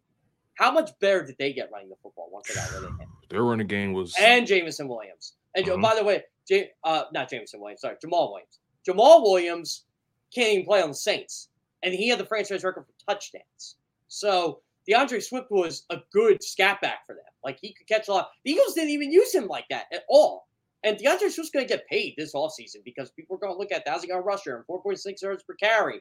But I'm seeing a guy that, outside of a couple runs, I just didn't see it. I didn't. And I think you got to revamp that position. You want to bring him back? Awesome. Give him help. We got too enamored with he's a Philly guy. Guess what? I don't care if he's a Philly guy. Didn't help you win football games last year. All right, but that said, though, Jeff, you're going to prioritize that position when you said a little bit earlier, this cat they just brought in, Kellen Moore, is not going to run the ball a ton. Yeah, exactly. Yeah. That's the other thing. Like, they're not gonna run the ball. So I agree with you, Rob. But they need to get better running the football, no matter what, whether they run the ball or not. You just can't go in there with what you had last year. Because guess what? Pass the score, run the win. you're going to have to run the ball to preserve the lead at some point. And last year they could do that. This year they couldn't. And again, I still don't even think they use DeAndre Swift right at all. But if you bring him back, you got to get him some help. Like in the draft, something. If I could sneak one more in on you, Jeff, where do you place the Philadelphia Eagles right now in the NFC today? Obviously, the playoffs are still going on, but just based on everything we've seen, where would you rank the Philadelphia Eagles today in the NFC? Well, 49ers are 1. I think Cowboys are better than them too, unfortunately. So I go them. Packers are getting up there. I go 49ers, Detroit. I know it's chalk because they were in the NFC Championship game. I go Packers 3. I think I go Cowboys 4 because I think Cowboys are going to be a disaster next year because Jerry Jones just doesn't know how to keep his mouth shut. Or they'll just fade in the playoffs. Like you don't think it's good that he's talking about how he could really get along with Belichick? Oh yeah, yeah. You're Mike McCarthy. You must really love that. Or everybody's family member, everybody and their sister seems to hate Dak Prescott now. By the way, CeeDee Lamb. I would tell every family member for CeeDee Lamb to just shut up. Like you had 137 catches last year because of Dak. Yeah, Dak throws you the ball. You're complaining about Dak Prescott. Like Micah Parsons, who cares? He's on the other side of the ball. It doesn't matter. Like you can't be doing this to this guy. Like, whether you like Dak Prescott or not, it's not a bad dude. Yeah. Like the only thing I don't like about Dak Prescott is every time he scores a touchdown, he always does the look at me, I'm Dak thing, which is it's him, and I think that's what people like about him. But it's also a really bad look when you're losing. So again. We're talking about Jalen's demeanor here. Could be worse. So, Eagles, 6 maybe?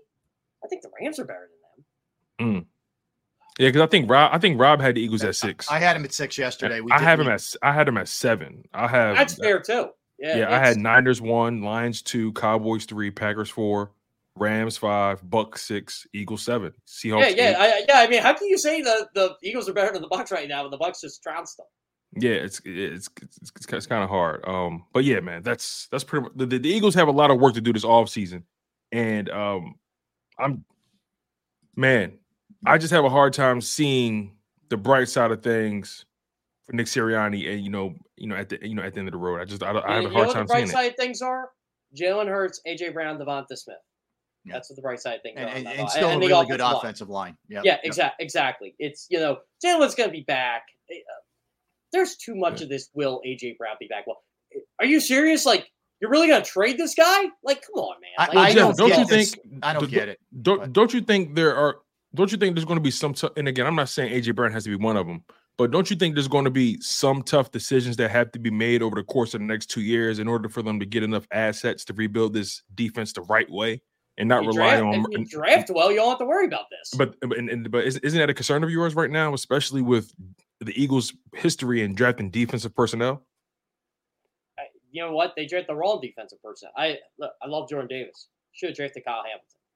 I mean, hindsight's 2020, but I think everybody knew Kyle Hamilton was going to be this good.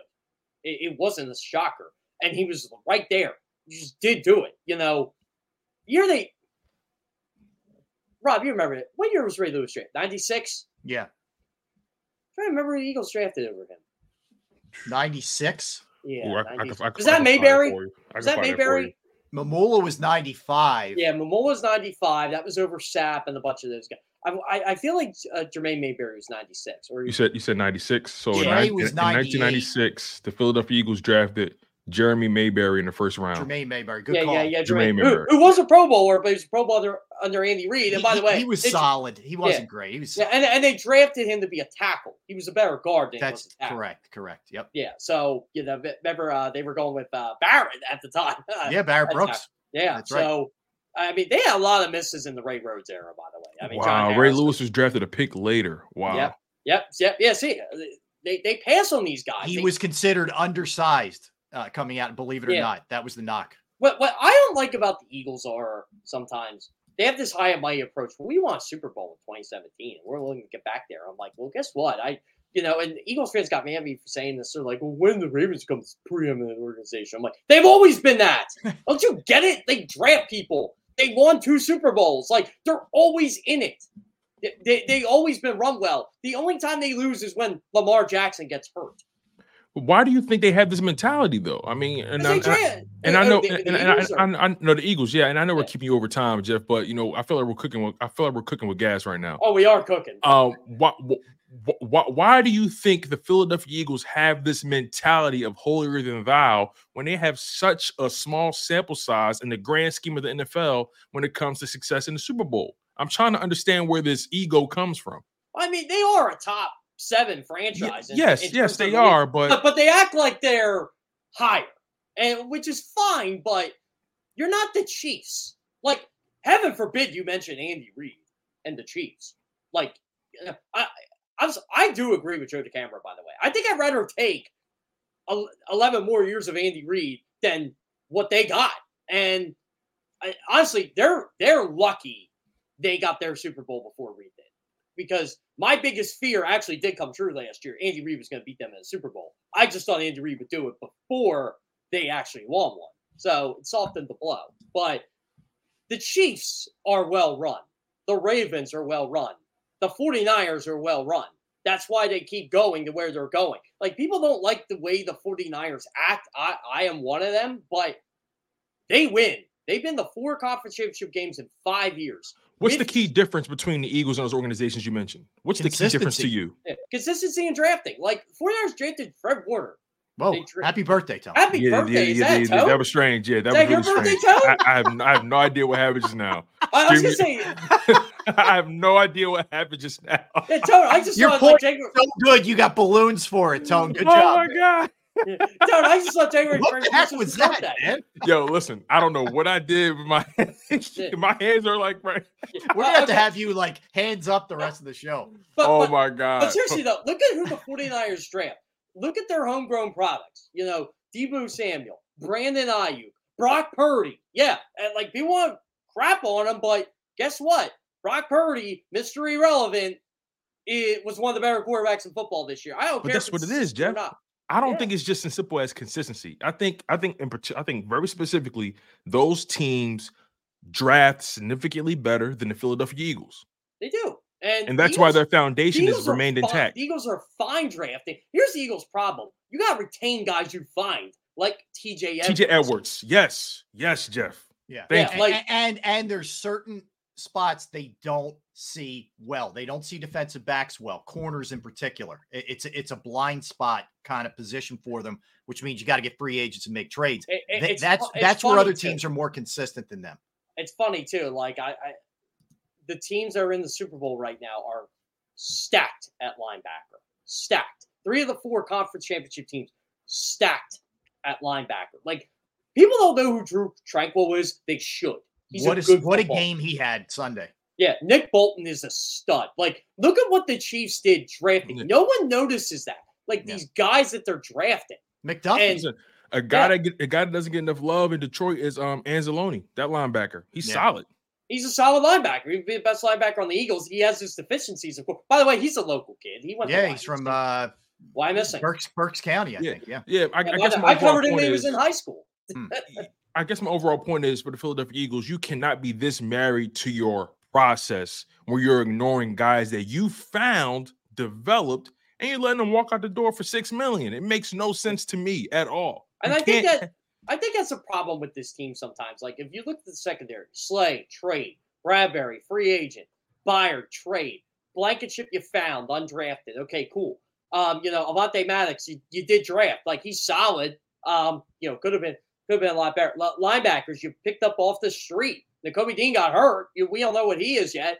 I mean, really, you're the backbone of your team, at least in terms of drafting, is defensive line. Josh Sweat you drafted, Brandon Graham you drafted, Fletcher Cox you drafted, Jordan Davis, Jalen Carter. That's how you're supposed to build a football team. Like, people want to just crap on Davis and Carter and how they think. I'm like, I feel a lot better about them because they're homegrown products. Like, they're bought into the culture and they're bringing their own culture in there, which is good. That's why I thought the offense did so well, because you drafted a Jalen Hurts, you drafted Devonta Smith, you drafted Dallas Goedert, you drafted all these guys, and you drafted Miles Sanders. Yeah. I mean, Jordan Malaya you drafted, Jason Kelce you drafted, Lane Johnson. Lane Johnson, Cam Jurgens, Isaac Seumalo before that, exactly. Right. Lane Dickerson. That's how you build your football team. You build it through the draft. 49ers do it. The Ravens constantly do it. And guess what? The Chiefs do it too. Mm-hmm. All right, last one, Jeff, and thanks for the extra time, man. Yeah, Appreciate for real, it. Jeff. I really appreciate you for bearing with me, man. I've been trying to get a lot. I have a lot of pent up frustration when it comes to this organization right now. There's balloons coming. We don't know what's happening. Yeah. You know what? This time it's your unbirthday, and you just don't know. That's right. It's your unbirthday. All right, last one. Who wins the Super Bowl, Jeff? 49ers, Chiefs. I never pick against Patrick Mahomes and Andy Reid. I just can't do it. I can't. I'm done doing it. Yeah, the childhood Andy Reid fan in me just sticks out like a sore thumb. Okay. I told a couple of Chiefs players, it's like, guys, no, I can't pick against you in the Super Bowl. I don't care who they play. And I'm like, I just can't do it. And, I should have known last year. But, again, I go with the whole trenches thing. Oh, the Eagles got the better matchup, even though the Chiefs' offensive line's the best offensive line, that defensive face all year, they'll still get the Patrick. They did not get the Patrick Mahomes last year. They did not. And I think the only time I ever picked against Mahomes and Reed was that Bucs Super Bowl. Because I said, Chiefs offensive line ain't too good. That was the whole game. That was the game. Yeah, I guess what? The Chiefs are loaded on the offensive line, by the way. Like, Jawan Taylor is no Orlando Brown. He's still solid. Like, Nick Allegretti is a good replacement for Joe Thuney, but they need Joe Thuney to play. Creed Humphrey and Trey Smith they're locks, and the 49ers defensive line just isn't getting the pressure they need to get. With all those studs they have there. Like, if Nick Bosa could be the game wrecker he is, and I know he can be, it's going to be a game. But you just can't bet against Mahomes. Yeah, I'm done doing it. I'm done doing it, Jeff. I bet on one way too many times this year. You know what? But by the way, that. While I'm getting stuff off my chest, it bugs me how much people do not like Patrick Mahomes. Oh, he whines all the time. I'm like, no, he doesn't. Like, you just hate him because he's good, and you hate the Chiefs because they're good. They're the new Patriots. Yeah, I think Mahomes is I like him. Frankly, a very likable guy. He is a likable guy. I mean, how can you not like him? I mean, if you just want to hate because he's not on your team, whatever. But he is a very likable guy, personally. I mean, the second Andy Reid moved up and traded. It changed everything, man. Yeah, I said this guy's going to be good just because Andy Reid picked him. Like, it's kind of crazy how now, like, the narrative has changed on Reid so much. Like, oh, he won with Donovan. Like, everybody acts like Donovan sucked. Like, come on, man. The guy has the most playoff wins without winning a Super Bowl. They won. Like, he won with Alex Smith. He's won with God. He won with Kevin Cobb. Like, Reid just wins. So now you give him a superstar, and you're seeing the results. I'm telling you, man, everybody calls Belichick the GOAT. Andy Reid's catching them. Yeah, your final one for me, Jeff, and I'll let you go. Did the Eagles make a mistake moving on from Andy Reid? Do you believe that was a mistake, or do you feel like that was a situation where, you know what, for 14 years is a long time, maybe everyone needs a change of pace? It had to be done. But in the grand scheme of things, it was a mistake because it is Andy Reid. But look, Andy Reid grew leaving Philadelphia. And I think everybody kind of knew that. Like, he was going to be better leaving Philadelphia and winning stuff. Like, I still say the same about a guy like Mike Tomlin. He's been in Pittsburgh too long. You get him somewhere else. Like, say, for all intents and purposes, Steelers move on from Mike Tomlin and the Eagles move on from Nick Sirianni. Wouldn't you take Mike Tomlin in a second? Yes. Yeah. And wouldn't you think Mike Tomlin would win big somewhere else? Like, yes. So that's how you got to look at it. I think that's what it was. Like, the Chiefs, I don't even think it took them 24 hours to hire Andy. I think it was, they're getting Andy Reid, the fewest amount of games he's won, but the Chiefs has been 9 in the season. Incredible. He's won. The Chiefs have won more AFC West titles in the last 8 years than they did in their entire history. Franchise history. It's insane what they're able to do. Like, everybody says how cocky Chiefs fans are. I'm like, they have a right to be cocky. Like, because I guarantee you this: if the Eagles did what they did, we would never. We'll be talking so much shit, Jeff. Yes. Let's be honest. No, I'll be doing the show with sunglasses every day. You know what I mean? Like, yeah, exactly. Like, do you imagine if this city ever gets a dynasty in anything? I don't know that we can handle it. I don't know we can either. Like, we were close with the Phillies. Yeah. Which, by the way, did you know all of a sudden the Phillies are a badly run organization? Like, come on. Like, listen, it's the off season, man. Spoiled. People need things to talk about. It's off season. Yeah, they're badly run. Yeah, I know. And Joel Embiid's all of a sudden a choker again. I've heard that one too. Well, that knee's choking. I tell you that. Yeah, I'll tell you who's choking it for him. Adam Silver. Come on. The 65 game thing. I'm sorry. When you need a threshold to win an award, a mandatory threshold, that award ain't worth winning. I'm sorry. When you make up a stat so a guy can win an award because he can't play defense, that's a joke to me. I'm sorry. It just is. Like, everybody made such a big deal about Joel winning the MVP last year. I'm like, I don't care about that award anymore. Like, the two real most valuable player awards in sports are baseball and football. I got you. Jeff, keep up the good work, brother. Follow Jeff on Twitter, and he's a great follow. Okay. Definitely. Jeff Kerr, CBS, and of course, all of his work at CBSSports.com. And you can hear him here on Jacob as well. Jeff, we appreciate it, man. Thanks for a couple minutes. Thank you, sir. Oh, yeah, no problem, Bob. I'm always glad to rant with you guys. I know. Always, I hope we helped. We hope you're feeling better now. You got a lot off your chest. You know what? This is what happens when you coach a basketball game and you lose in a controversial way. You're all fired up the next day after watching the game. Oh, my God. Jeff and I used to rant every morning at 6 a.m., man. It'd be hilarious. Oh, it was great. You know what? Tony and I would go on before we did Good Morning NFC East. I think we complained about for 10 minutes about just stuff. We're like, you know what? This is a show today. Forget it. Yeah, exactly right. That's exactly Jeff, right. man, I appreciate you, man. It's always a pleasure. Jeff. Good catching up, brother. Jeff, sounds good. All right, man. You got it, Jeff Kerr. That was some fire there, Tone. Oh, man. Listen, Jeff's the kind of guy, once you tee him up, that's it. Listen, man, that ball may not come down, man. Yeah. I love Jeff. All right, let's come back. We'll continue with the Eagles discussion when we return. Don't go anywhere. That's Tone. I'm Rob. Let's talk about Jim Murray and Principal Financial Group, because knowing who to trust with your finances is absolutely critical. I can tell you from personal experience, someone I trust my finances is Jim and Principal Financial Group, whether it's retirement planning, 401k review, insurance review. You might have a small business and you need help with your employee benefits, getting them off the ground.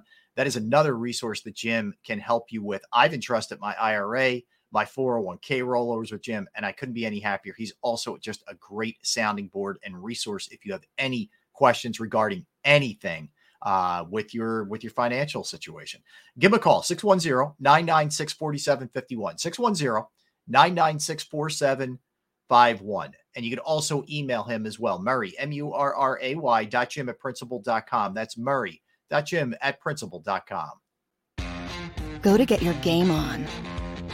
Go for the beers. Go for the cheers. Go for the hit and the hits. Go for the stakes and the stakes. Go to get your parlay on. Go to get your party on. Go for the scene. Go for the screens. Go for the gallery. Go for the win. Go to Ocean. Visit theoceanac.com to plan your visit. At Pond Lehocky, we've recovered billions of dollars for our clients, and we're confident we can do the same for you. With over 250 years of combined courtroom experience, we've helped over 100,000 injured clients obtain some of the largest settlements in Pennsylvania. One conversation is all it takes to help you and your family get back on track. If you've been injured in an accident, give Pond Lehocky a call. They're carving them up and good play calling along the way. First and goal at the 6.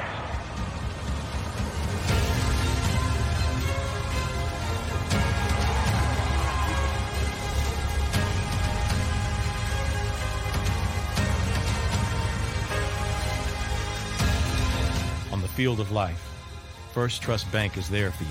Champions on 3. 1, 2, 3. Because Philadelphia dreams deserve a Philadelphia bank.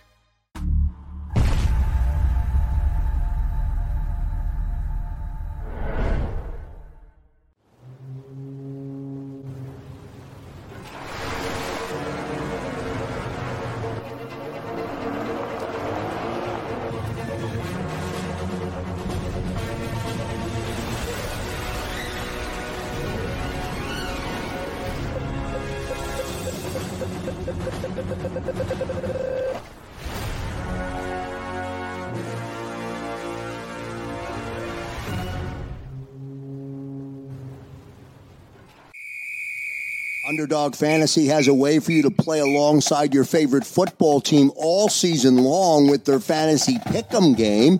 You pick between 2 to 5 players, select whether they'll go higher or lower on one of their stats, then do what you usually do on a Sunday. Watch the games.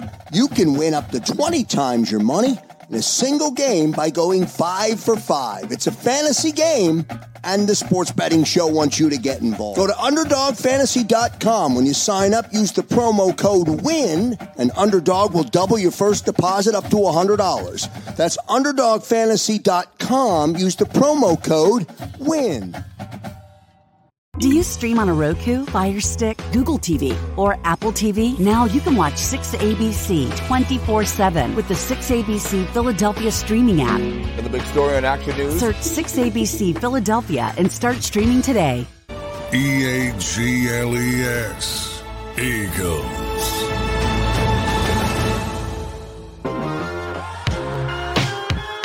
All right, welcome back in, everybody. Rob Ellis, Tone DeShields, hanging with you on this Wednesday. Hope you are doing well. All right, let me hit you with a couple things here, Tone. I thought was interesting. One, Travis Kelce on the New Heights podcast with his brother Jason, talking about Nick Sirianni. Okay, here we go. And the notion of how is he going to be as a CEO, as an overseer of everything. He said, quote, Sirianni coaches things up in team meetings and holds people accountable better than pretty much any coach I've ever been around. Nick has a lot to bring to the table of value as a head coach and the organizational leadership he provides for the team. So, these is Jason guys saying this. Jason saying this. So, again, the reason I bring this up is, and I know some Eagles fans are going to, cynically say, well, what else is he going to say? You don't have to go to this extent. You really don't.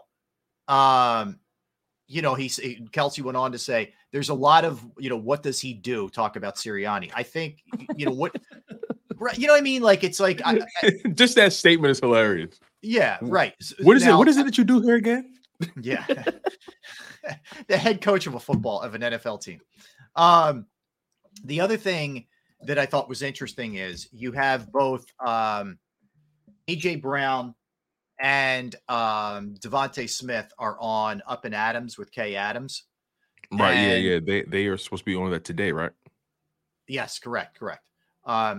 So AJ was asked about scrubbing his social media. If you remember of all Eagles stuff and NFL stuff or whatever.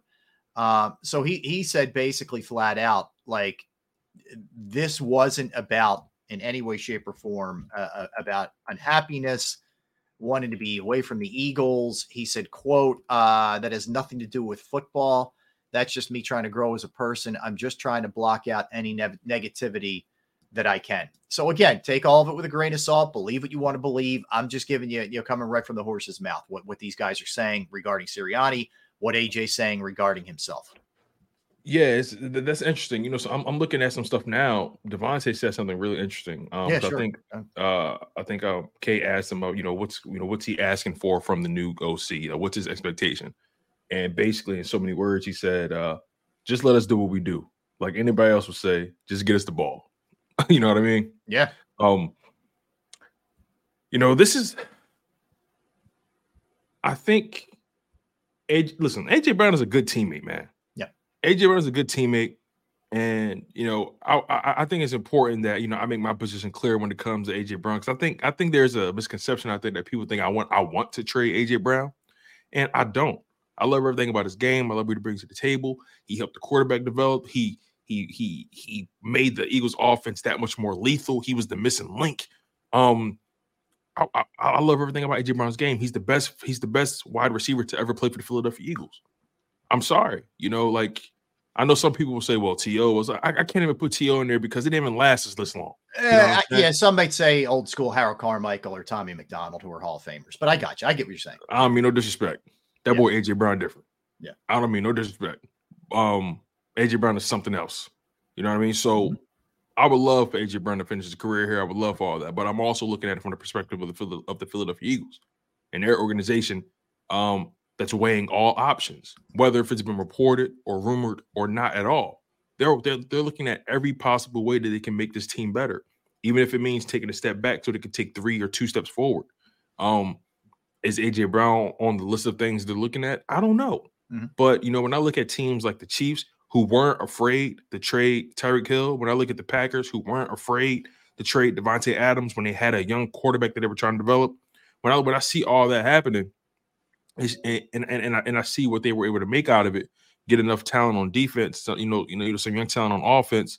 I see what the Seahawks did trading Russell Wilson and flipping that into guys like Tyreek Woolen, Kenneth Walker, and Devin Witherspoon. However you want to slice it, they made huge sacrifices that many people questioned, but they managed to end up on the right side of things because they drafted well. So, I'm just looking at all scenarios when it comes to the Philadelphia Eagles, and I don't know if AJ Brown is going to be a part of that equation. I have no idea, but I love everything about his game, and I love him as a Philadelphia Eagle. I think he's staying. I don't think I get your point yesterday was basically it's just going to be a challenge to sign both guys to that kind of money. It is going to be a challenge, sure, and we've never seen it. I can't think of any organization in the NFL right now that's paying 2 wide receivers north of $20 million. Yeah, I mean the only thing I would say is if there's anybody who can pull it off, it's Howie. If there's anybody who can maneuver a cap and figure out a way to slot the money that'll allow them to do it, it'll be him. I mean, it's just going to be complicated because when you think about their other needs, you're going to have to pay Landon Dickerson. Yeah.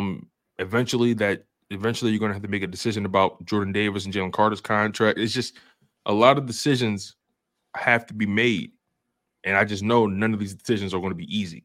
Yeah, and that's all I'm trying to acknowledge, that tough decisions are coming.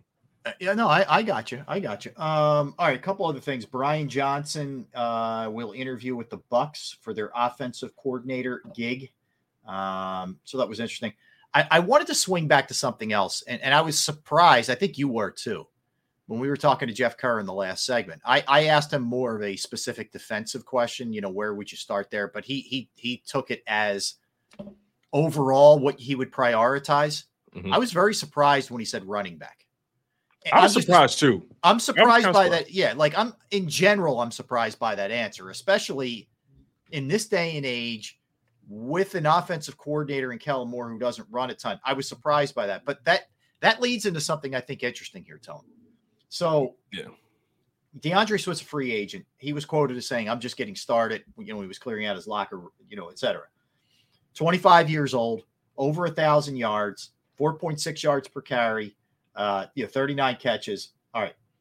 But this was from Reuben Frank from NBC Sports Philadelphia, and I thought this was very interesting. Since 2017, the Eagles have allotted $29.3 million in salary cap to the running back position.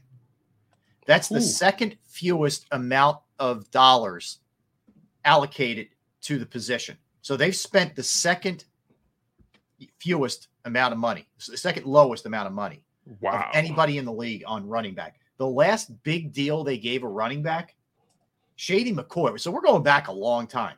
Shady McCoy in 2012, they gave him 4 years, $25 million. Mm-hmm.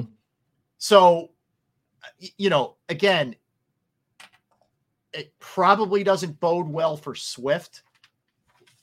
But the only thing I would say is, and I think you have it in front of you, this is a loaded running back. Everybody in your crew identifies as either Big Mac Burger, McNuggets, or McCrispy Sandwich. But you're the Filet-O-Fish Sandwich all day. That crispy fish, that savory tartar sauce, that melty cheese, that pillowy bun. Yeah, you get it. Every time. And if you love the Filet-O-Fish, right now you can catch 2 of the classics you love for just $6. Limited time only. Price and participation may vary. Cannot be combined with any other offer. Single item at regular price. Ba-da-ba-ba-ba. Free agent class, which means, there may not be a lot of suitors who are willing to put up, pay a lot of money. I mean, I know Derrick Henry's not what he was, right? Granted, he's still a hell of a running back. Josh Jacobs is a beast. Saquon Barkley. Pollard, I don't love Pollard. He's okay. Austin Eckler is a really good dual running back. He can stay healthy, right? There's some pretty good dudes up there, especially up top. Yeah, there's a lot of names on here. There's a lot of names. The market is heavily saturated. Gus Edwards is good. Yeah, and here's I don't think DeAndre Swift is coming back for one. I think they're going to probably draft a running back. Cheap deal. Which is going to be super third, fourth round, which will be super cheap. Right, third or fourth round. That makes the most sense in my opinion. I just don't see where they fit in this market, the Philadelphia Eagles. They're going to need a running back in some shape, way, or form. See, now stylistically, what kind of running back do we think they would go for? In this new Kellen Moore offense that we really don't know what it's going to look like under Jalen Hurts because we've never seen Kellen Moore with this kind of quarterback. So I know Kellen Moore, and look, he's an intelligent individual. He clearly knows what he's doing. Is he going to do the same things he did in Dallas and Philadelphia, or the same things he did in LA and Philadelphia? No, because he has a different quarterback. Do I think he's smart enough to be able to come up with a concoction or a Molotov of things to do with Jalen Hurts? I would like to think so. I mean, he has a proven track record of, being a pretty smart guy in his league and so on and so forth. He's known for that. He's had head coaching interviews before. So that's going to be the thing I'm paying attention to. How does he utilize the weapons? How does he utilize the running backs? And obviously, I feel like all that stuff is still being ironed out. But based off their personnel decisions, it's going to tell us a little bit about the direction they're going, especially with that running back position. What do you say to that? Yeah, I do too. I always think they favor running backs with versatility who can catch the ball. I always thought that. Now, they didn't utilize, in my opinion, a strength of Swift's, which was catching the ball a little bit more, but I still think they like that kind of back. I mean, ideally, you have a guy who you don't take off the field who can also give you pass protection. And that's been a problem for the Eagles the last few years, is not having, that guy as well. So, are those guys easy to find? They're that sort of triple threat? No, they're not easy to find. But, I think one of the other things I would like to see from them, Tone, whoever they end up with, whether it's a draft or free agency, I want the complimentary back to be a bigger guy if the dude that they draft isn't the biggest guy in the world. Man. You know what I'm saying? Like we went. No, you're right. I don't. It's like I know they love Gainwell. But like to me, I would like a bigger guy as the option. I feel you. I want someone with a nice combination of power and speed. Listen to this though. Yeah. Going into the 2024 off season, right? Did you know the Philadelphia Eagles are ranked last in running back cap dollars or dollars against the cap? That would play right into that stat we just gave you.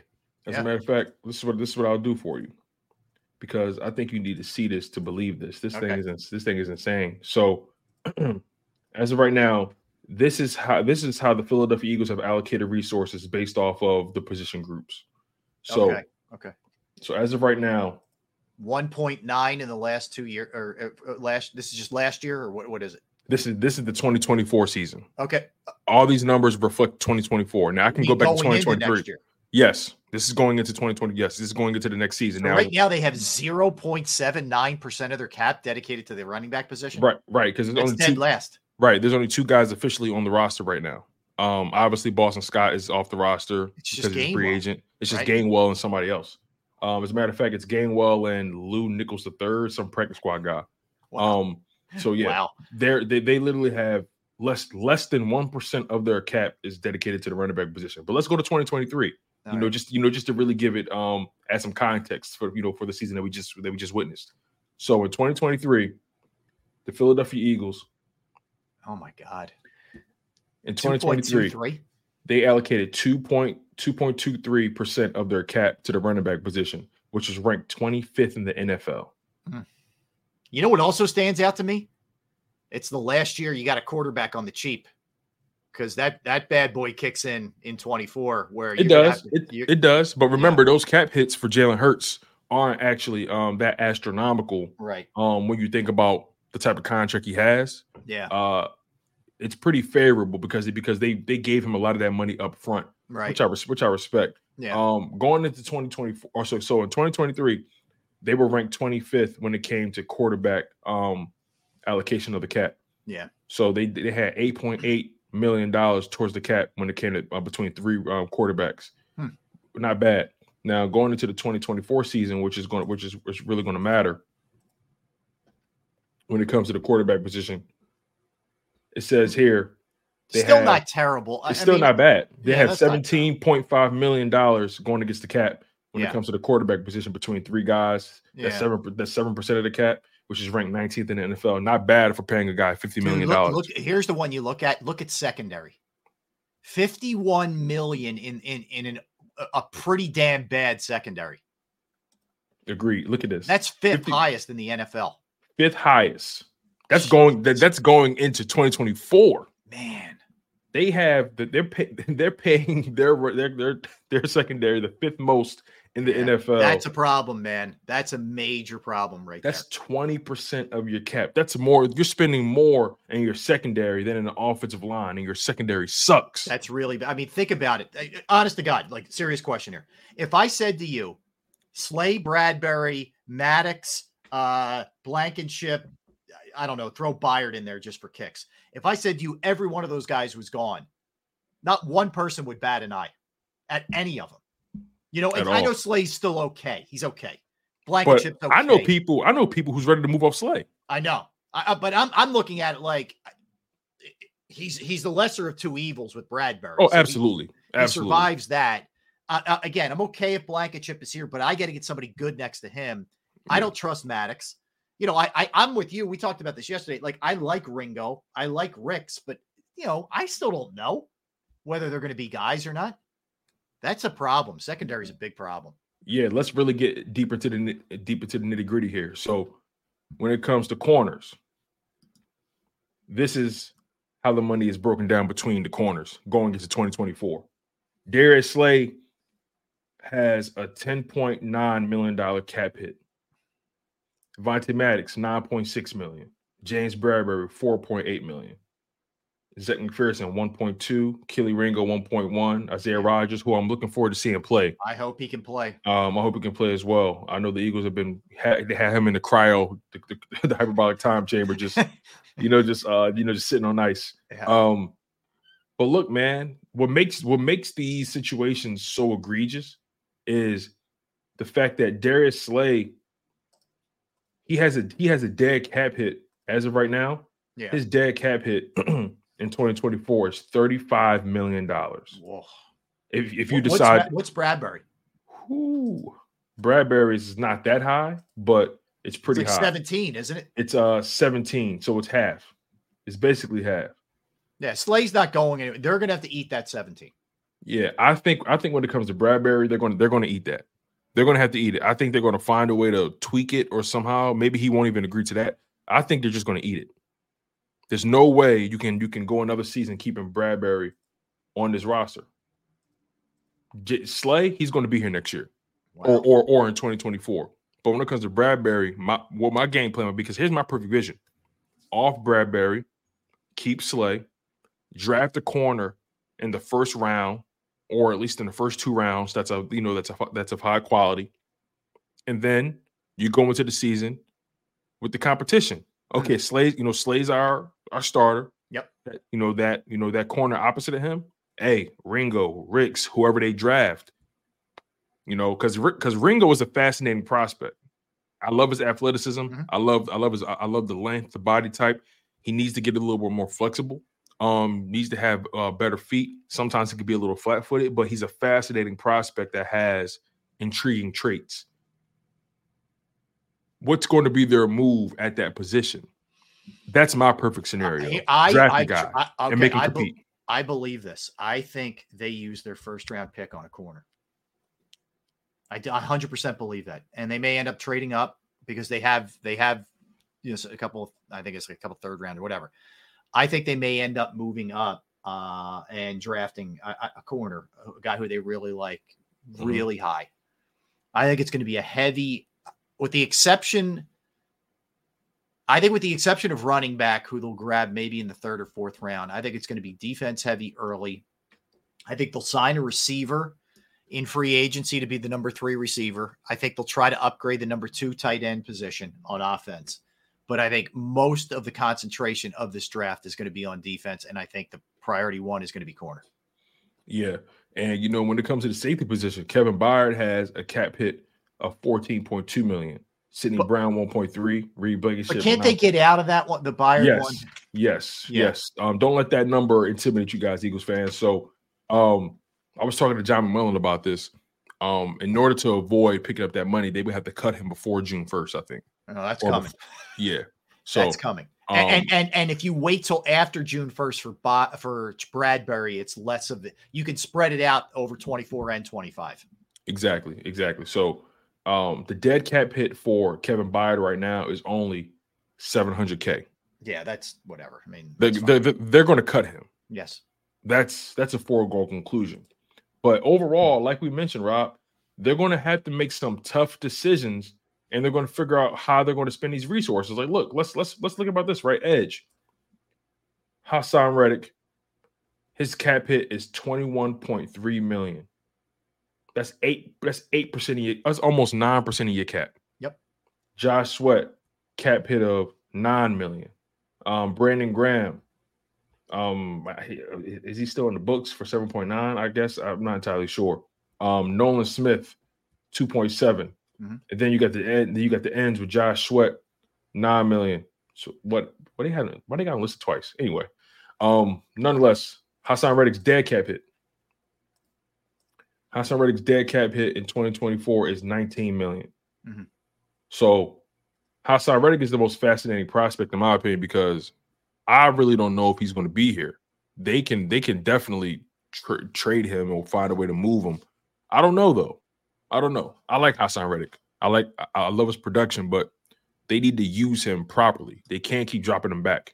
You know, yeah, and you know what? I'll see if I can find the stat for you. Oh, actually, I'll pull it up for you right now. I was not loving this when I saw this yesterday. So Clint Hurt, who is the new D-line coach, our guy who is, gigantic. Mm-hmm. So hold on a second. Mm-hmm. All right. So Clint Hurt last year, his trend was to drop his defensive lineman into coverage a good amount. All right, here it is. I'm sorry. This was Vic Fangio. The Dolphins dropped their edge players into coverage 159 times last season, according to Pro Football Focus. So he has, and that's a pretty high number. I don't know exactly where that ranks, but it's pretty high in general. That concerns me. I'll tell you right now, that concerns me. I'm hoping that he thought his personnel was capable of handling that, and he realizes that his personnel here is not capable of handling that. Right. I think that's the difference. The Miami Dolphins clearly have better personnel on the edge. That were suited for that. You know, Bradley Chubb and Jalen Phillips, they had that skill set. You know what I mean? Yeah. And also Clint Hurt, one thing that he's on record saying, I don't like my big guys going backwards. Good. That's one thing he's on record saying. Good. Now, I don't know if he said that coming into this new situation, but that's on record of him speaking of his defensive line in that regard. He doesn't like his big guys going backwards. Yeah. All right. Do you have a metric on what the Seahawks how often they drop back there? No, but I'll find edge versus guys. Because I think that's going to be telling as well. I agree with you. Because remember, Fangio, Fangio's fingerprints are all over these new guys, Clint Hurt and Carl Scott. You don't bring those guys in if you don't believe that you guys can find some kind of marriage in what you're doing. Mm-hmm. Yeah. All right. Let's do this. Let's come back and we're gonna go through it and prioritize where we would go position wise. I tip my hand a little bit with corner, but I want to get your take on it. What would be second? What would be third? What would be fourth, fifth, sixth? Mm-hmm. We'll walk through what we think the most important position for the Eagles to address is this offseason. We'll do that when we come back. Don't go anywhere. Tone DeShields, Rob Ellis hanging with you on this Wednesday. Let's talk about Pro Action Restoration. Yeah, if you have a home, business, property that you own and you go through the pain, the inconvenience of water, fire, smoke, mold damage, it can be just overwhelming, to say the least. Pro Action Restoration is on call 24 hours, 7 days a week. So if you have issues at any time during the day, anytime on the weekend, anytime on a holiday, you can reach out to them and they will be there to help you. I went through it. I went through water damage at my house. They came through, man. They fixed it. They found the problem first and foremost, corrected that, and then went about all the repairs, and it was awesome. And they worked in conjunction with my insurance company. So just so you know, Pro Action Restoration is licensed, bonded, and fully insured, and they've been serving the tri-state area for more than 2 decades, and they handle water, fire, smoke damage, mold remediation, and other stuff that you may not be sure about. Just reach out and give them a call. 610-623-3760, 610-623-3760, or online at proactionrestoration.com. That's proactionrestoration.com. Go to get your game on. Go for the beers. Go for the cheers. Go for the hit and the hits. Go for the stakes and the stakes. Go to get your parlay on. Go to get your party on. Go for the scene. Go for the screens. Go for the gallery. Go for the win. Go to Ocean. Visit theoceanac.com to plan your visit. At Pond Lehocky, we've recovered billions of dollars for our clients, and we're confident we can do the same for you. With over 250 years of combined courtroom experience, we've helped over 100,000 injured clients obtain some of the largest settlements in Pennsylvania. One conversation is all it takes to help you and your family get back on track. If you've been injured in an accident, give Pond Lehocky a call. They're carving them up, and good play calling along the way. First and goal at the 6.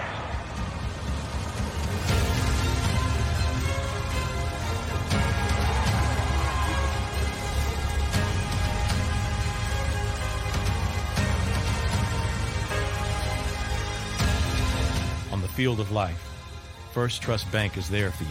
Champions on 3. 1, 2, 3. Because Philadelphia dreams deserve a Philadelphia bank.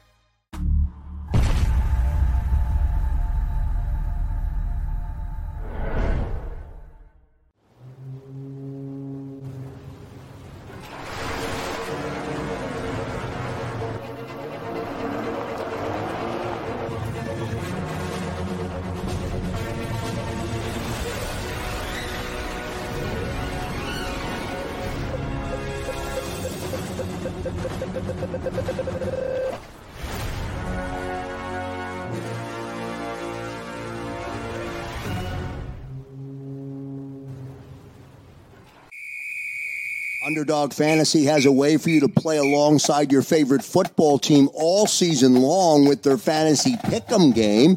You pick between 2 to 5 players, select whether they'll go higher or lower on one of their stats, then do what you usually do on a Sunday. Watch the games.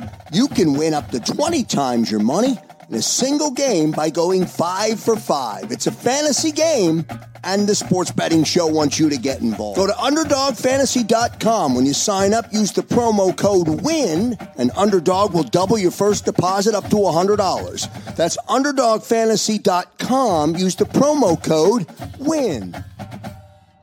Do you stream on a Roku, Fire Stick, Google TV, or Apple TV? Now you can watch 6ABC 24/7 with the 6ABC Philadelphia streaming app. For the big story on Action News, search 6ABC Philadelphia and start streaming today. EAGLES, Eagles.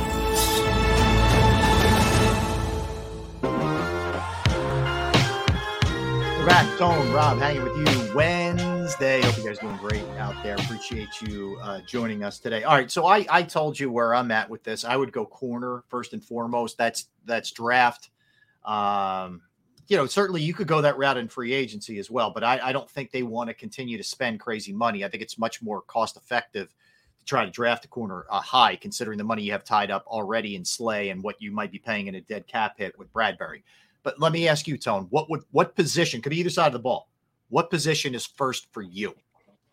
This was tough because I feel like the defense has so many needs. Although,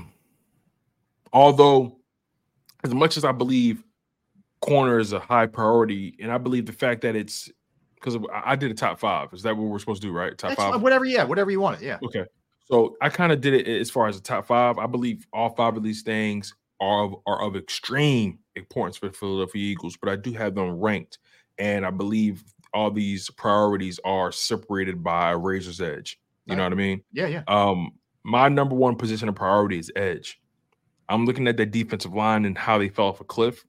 They need more firepower there. They need more depth there.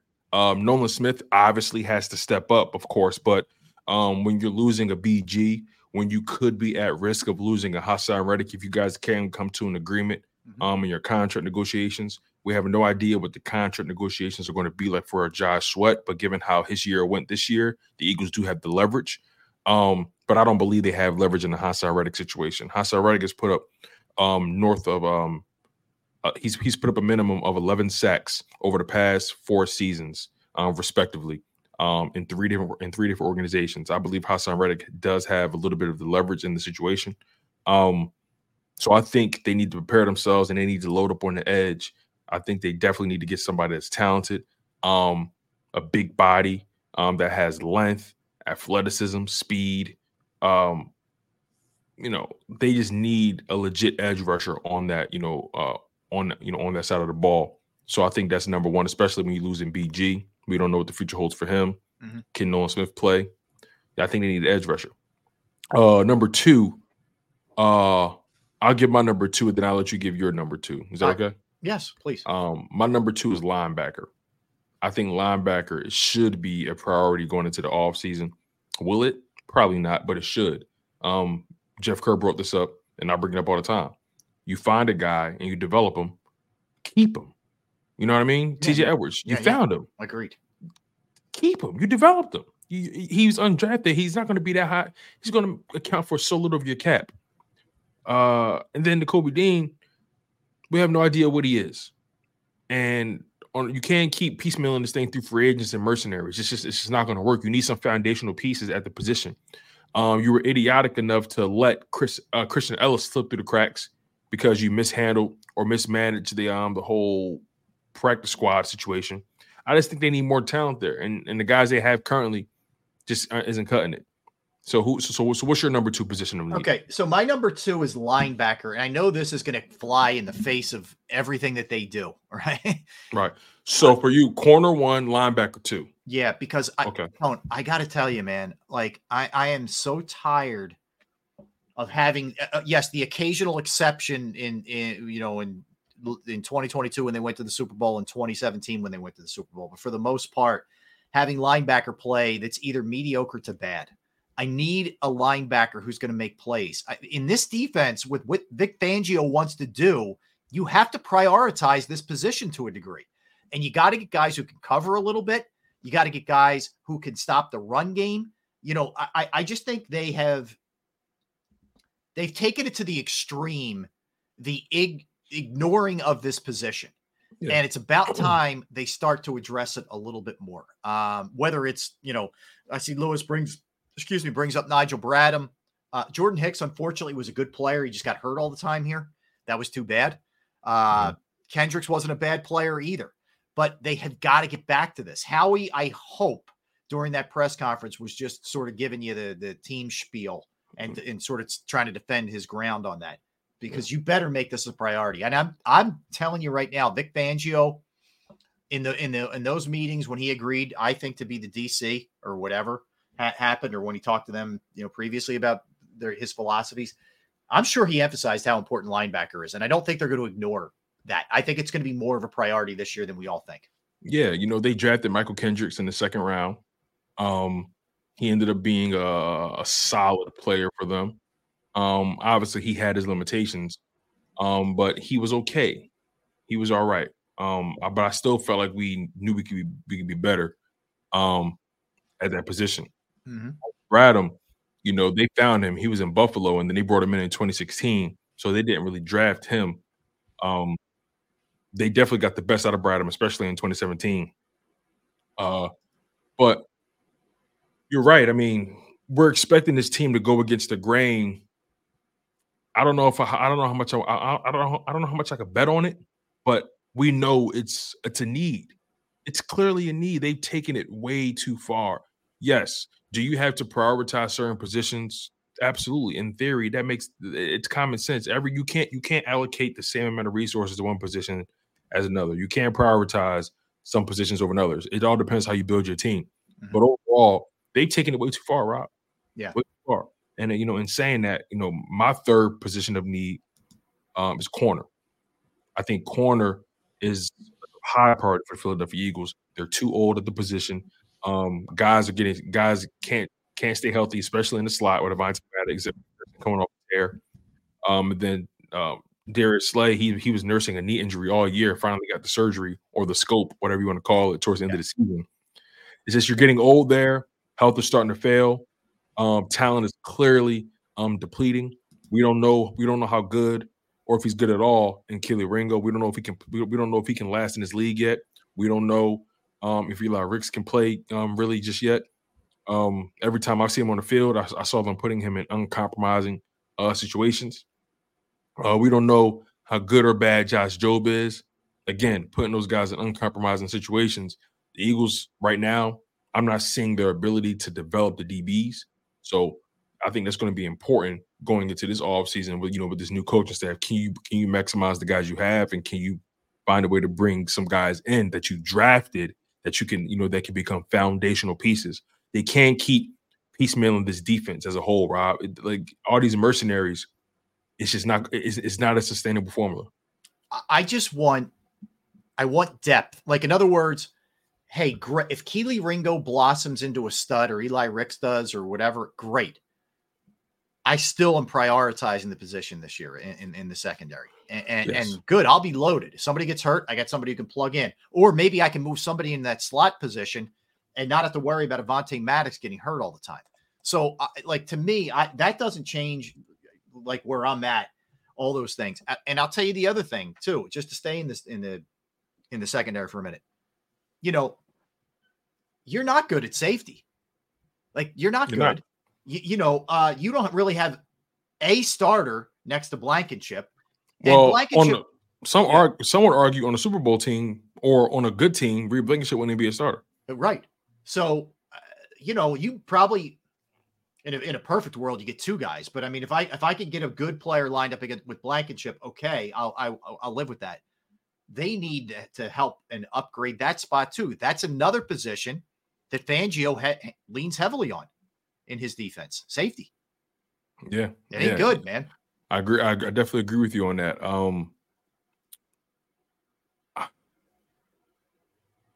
It's so funny. I'm thinking about what Jeff Kerr said. Hey, he had running back so high. I'm shocked. I got to tell you, I'm shocked. And for me, running back is fourth on his list. For me, running back is fourth in priority. They need one, yeah, for sure. I think they should actually draft one this go around. At least in the first 4 rounds. Mm-hmm. I think they should draft the running back. Running back is one of those positions that you could really find a gem. You could really find a gem easier. Mm-hmm. This go around. That position, there's so many guys who were taken later who were really good in the league. Right. Because teams aren't drafting them high anymore. So there's so many guys that are talented that you can find and bring into your situation. Yeah. And then fifth for me is safety. We briefly talked about it, right? That safety position has to improve. Reed Blankenship, if I'm being completely honest, he's not good enough right now. He's not. He has limitations. I'll give him a little bit of leeway in that it was his first year as a starter. You may turn out to be right, but I just got to see. I want to see what next year looks like for him, and I think we'll really know what he is. Right. Whether he's just a special teams depth guy or he's a legit guy. Right. Right now he has limitations. He struggles sticking with tight ends and man coverage. He struggles. He's a great tackler. I like him. He'll hit you too. I like Reed Blankenship playing closer to the line of scrimmage. Yeah, in the box. In the box. When you ask him to go back there and just roam and just be a pure free safety, you're not playing to his strengths. I don't think that's his strengths. He's much better when it's see ball, get ball. He can make a beeline. He's very good at tackling angles and pursuit angles. He's very good at that. But he doesn't have this. He doesn't have the long range speed. He does to hang around with those with tight ends now who are getting faster, more athletic, becoming more integral parts of these NFL offenses. He's just not good enough he doesn't have the athleticism to keep up with those kind of guys. So they definitely need pieces at safety. Yeah, Sidney Brown, the ACL tear, he's going to have to get back from that. He's still an intriguing prospect. But overall, I don't know what he's going to be after that injury. Well, so 757 says, Robbie, slow short. What's to see?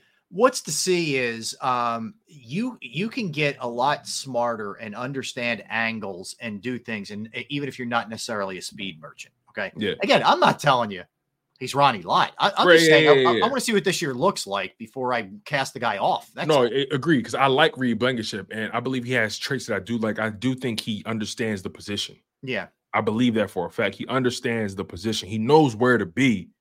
He's just slow. Yeah. So you got to find a way to utilize his skill set properly and not allow him to be a liability. The other things, and again, these are not at the top of my list, but you have to get depth at receiver and tight end, because Tone, really, I don't think anybody after AJ Brown and Devontae Smith are going to be on the roster. Who are your other receivers?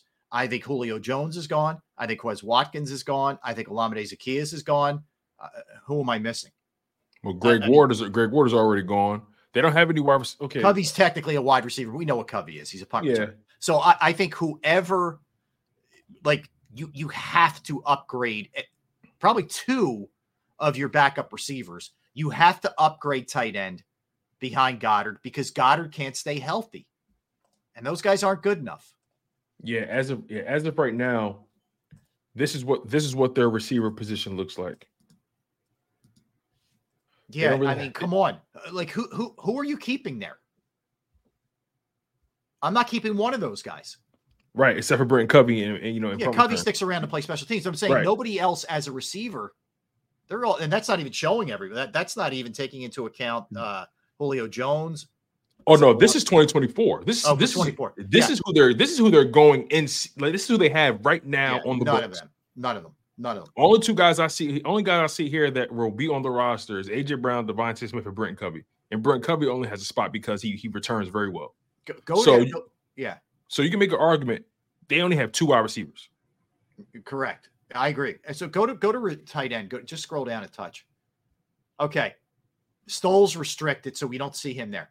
The only, like, I'm good if Calcaterra's gone. I don't even know who EJ Jenkins is. Well, Calcaterra, he's on a rookie deal, so he's not going anywhere. He's on a rookie deal. Yeah, but they need more people there. I agree. I need somebody real there at that spot. So both positions are lacking, to say the least. Look, I've taken some time, Rob, to really go through this roster, right? Yeah. Going into the 2024 offseason. I really think people are underestimating how many pieces this team needs right now. You know, when I heard people say, hey, you know, they're about a couple moves away from being back. Yo, they need depth. They need a defense. They have some decisions to make, Philadelphia.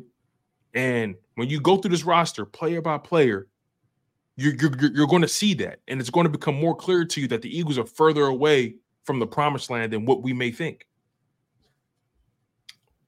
Yeah. Look, man, this is, again, we are in Howie season mode where he has got to be a superstar, a big game hunter, and get it right. This offseason is huge for him. This is a huge offseason. If he doesn't have a killer offseason, they're going to struggle to make the playoffs or be like as a 7 or something like that. That's what they're going to be if he struggles in this offseason. Right, because the schedule, if the schedule, in my opinion, just based I looked at it prior to the playoffs, and now my opinion's kind of shifted. You know what I mean? Like the Packers. Here's Dan says 5. Here's where I'm not going to go 5. Oh yeah. Sills, he's been driving that home for like. But here's where I'm not. Why I'm not there. If we're assuming, and he probably doesn't assume this, but I'm going to assume that Hurts gets better, okay, or gets closer to what he was in 2022. You still have a stud offensive line. You still have 2,000-yard receivers. I think they'll get a running back that'll be fine. That'll be good enough. You're going to put points up. I would hope that your offense isn't going to be a train wreck that it was last year. Mm-hmm. That's not 5. It's hard to almost be a 5-win team. You got to really suck to be a 5-win team. I mean, all right. Yeah, I'm not buying 5-win quite yet either. Do I think they're at risk of being on the back end of things? Do I think they're at risk of making some really bad decisions and putting themselves in the hole? I do believe that. I agree with that.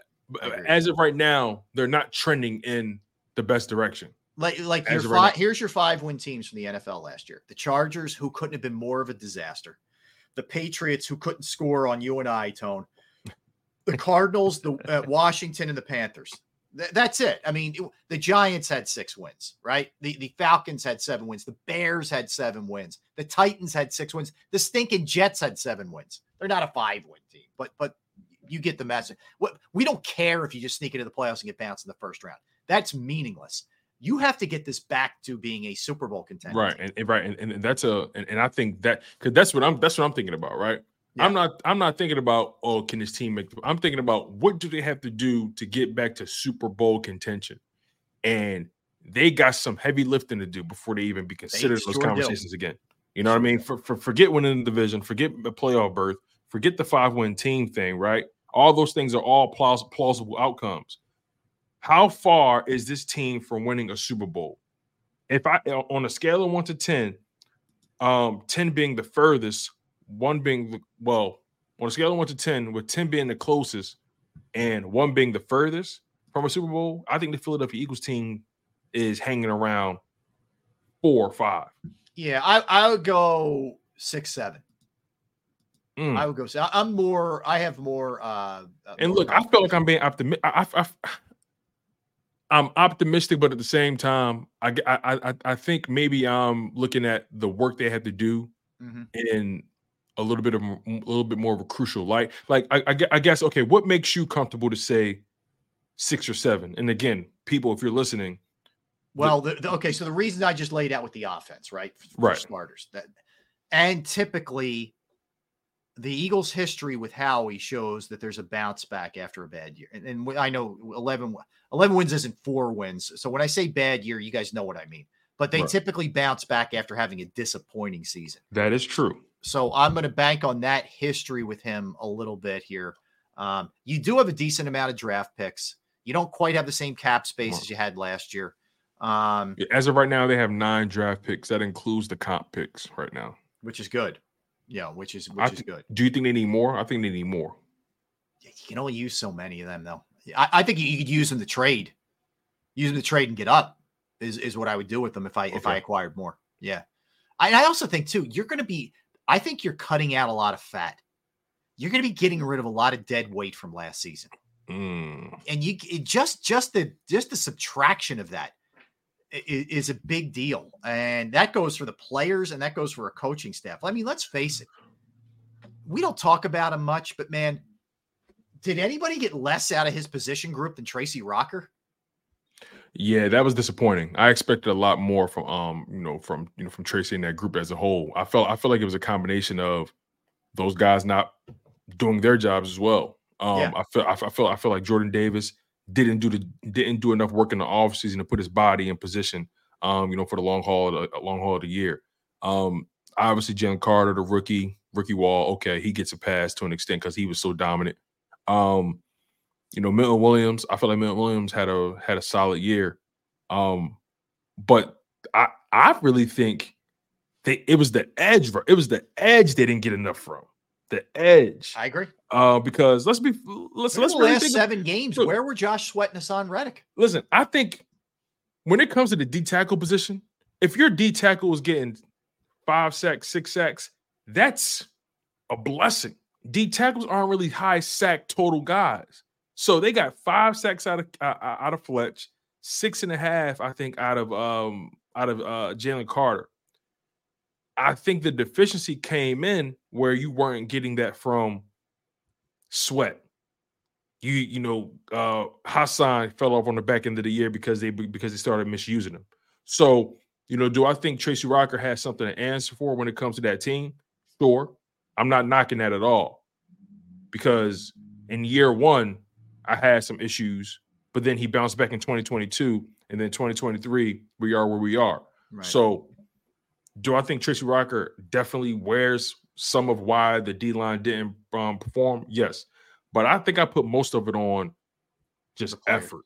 I think, and I will say this, Tone, just to pick up on your point. Yeah. I think we blame the coaches far too often when the players don't show up. Oh, Yes. In general, this is in any sport. Because it's low hanging fruit. That's why it's low hanging fruit. I agree. And fans, they don't buy coaches gear; they buy player gear. You know what I mean? Right. Jerseys and whatnot. So players often can't be fired. Right. Coaches can. Fans are likely going to always defend the player. But players, they play.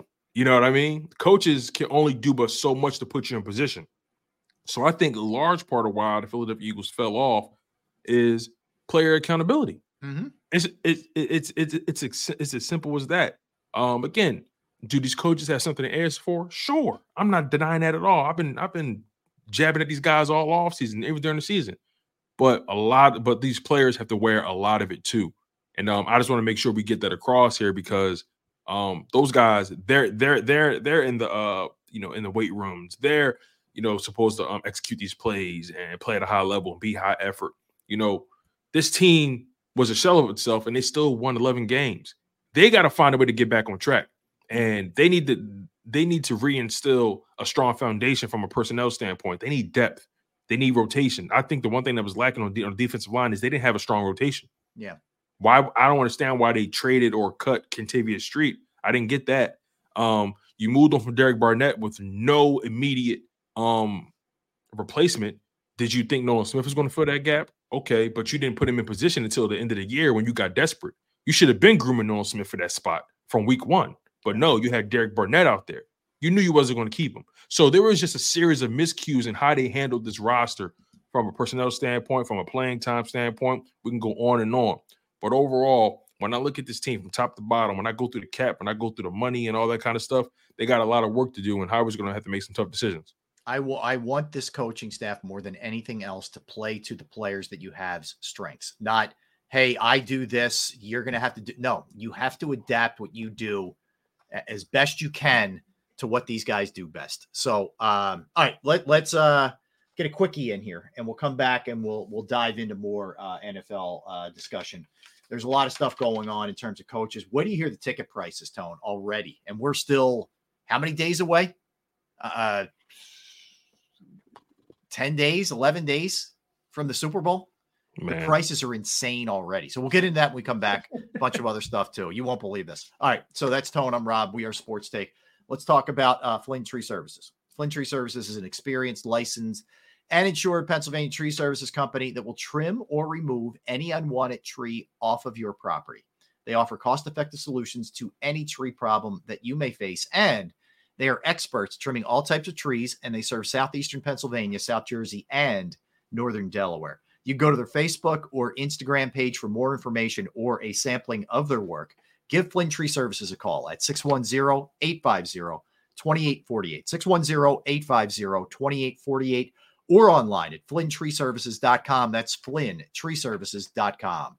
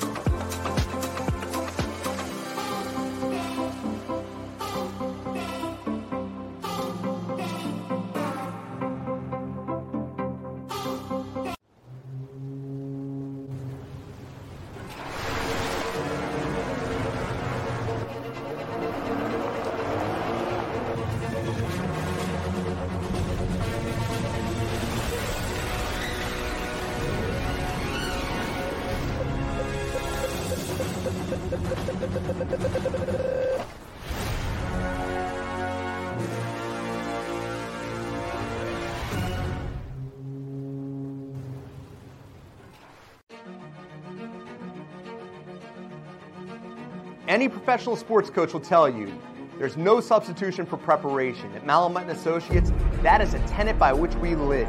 We prepare from day one for victory. Anything less is not acceptable. Go passionately. Go fearlessly. Go confidently. Go Birds! Go confidently towards your goals with First Trust, Philly's hometown bank for nearly 90 years, and the official bank of the Philadelphia Eagles. We're focused on getting you over the goal line. So go with conviction, Go with trust. Go Birds! And go forward with us by your side. First Trust Bank, the official bank of Philadelphia Dreams. Oh, and go Birds. Underdog Fantasy has a way for you to play alongside your favorite football team all season long with their fantasy pick'em game. You pick between 2 to 5 players, select whether they'll go higher or lower on one of their stats, then do what you usually do on a Sunday, watch the games. You can win up to 20 times your money in a single game by going 5 for 5. It's a fantasy game, and the Sports Betting Show wants you to get involved. Go to UnderdogFantasy.com. When you sign up, use the promo code WIN, and Underdog will double your first deposit up to $100. That's UnderdogFantasy.com. Use the promo code WIN.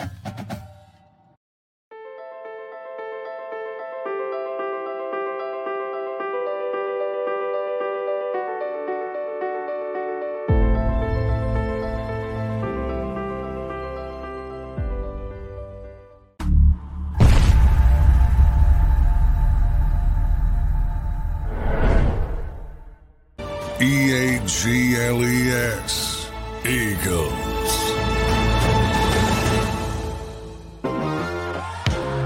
It's Tone. I'm Rob. We are Sports Take. Welcome back in, friends. Appreciate you hanging with us. All right, ticket prices, Tone, for Super Bowl 58. This is from TickPick, and an average Super Bowl price right now. This is as of Monday, so we're 2 days ago at this point. $9,815 on the secondary market. That is up. Yeah, that is up from $5,795 last year. That is craziness. That is crazy. Almost 10 grand for one ticket. One ticket. And you wonder why these crowds sometimes at Super Bowls. Now, Eagles fans go crazy. We all know that. But sometimes it's not the most raucous crowd. It's either all corporate or all wealthy people who aren't even necessarily fans of these teams.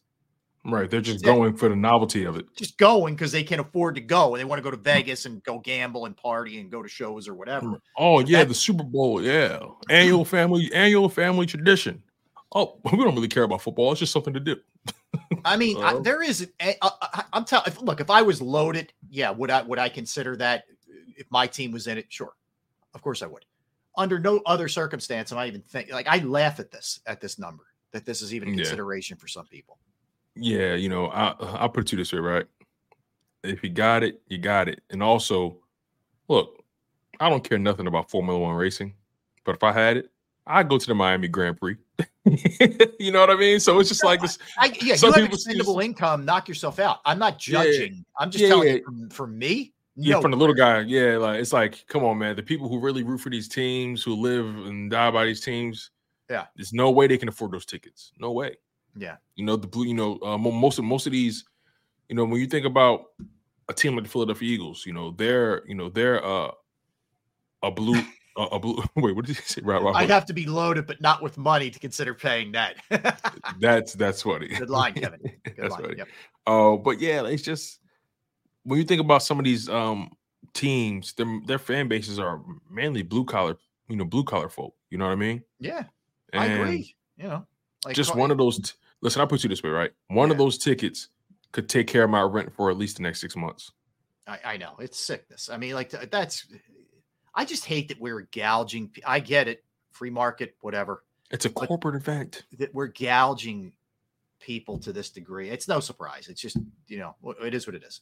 All right. So we got a little news here, Tone. According to Ian Rappaport, the Seahawks are set to hire Ravens defensive coordinator Mike McDonald as their new head coach. Yeah, they were willing to wait to see if Baltimore made the Super Bowl. Instead, the second interview obviously went well, and they're going to make the call here. He had his second interview there. So he's there right now. So they're running it back with the defensive head coach. Okay.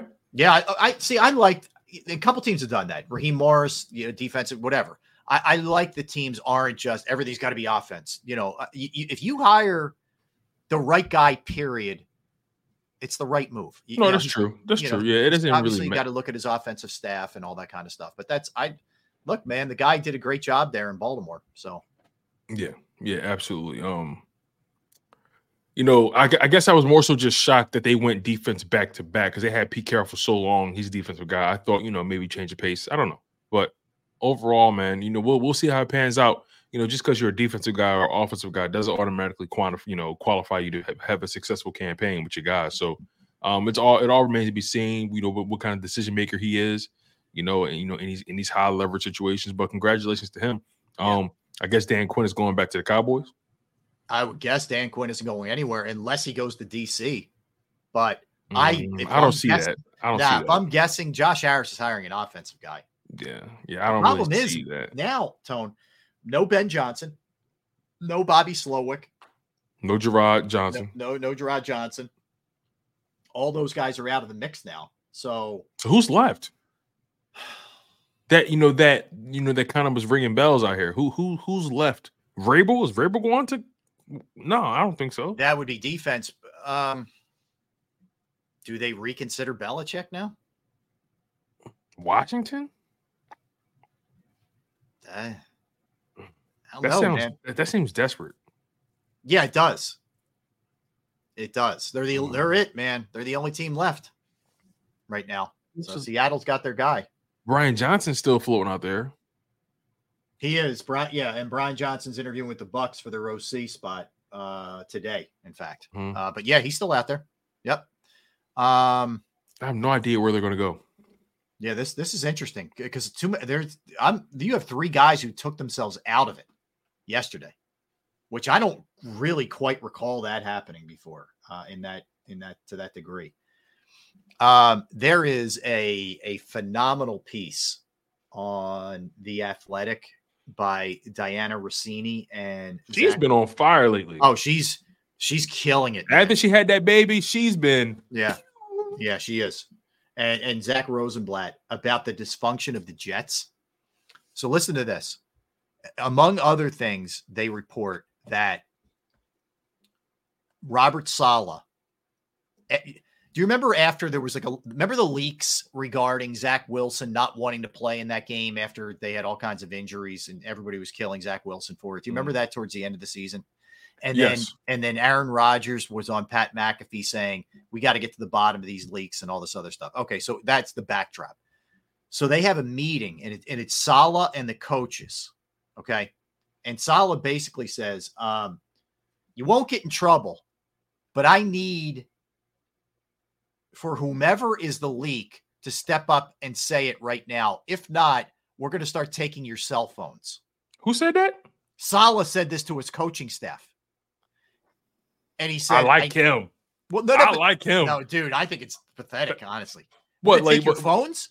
No, not the phone part. Screw you, dude. No, not the phone part. Not the phone part. The just the whole listen, who's the leak? Yeah. Well, I liked that part. But when you start talking about phones, that would be in high school. Not even. Not that part. I don't take I'm a grown ass man. You ain't taking my phone, bro.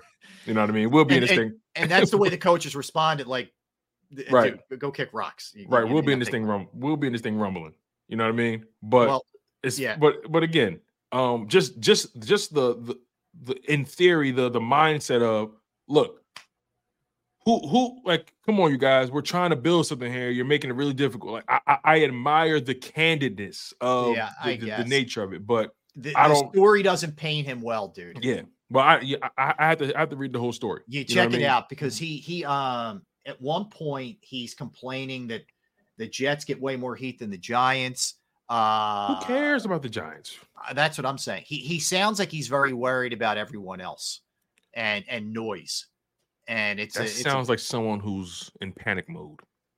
That's insecure too. Insecure as well, yeah. Well, I mean, listen, the guy does Beijing his beard. There's nothing more insecure than that. And then after he started getting heat, he shaved it off. Did you notice that too? Yep. He took it off. Insecure. Yeah. You see, you got to pay attention to the little details about people.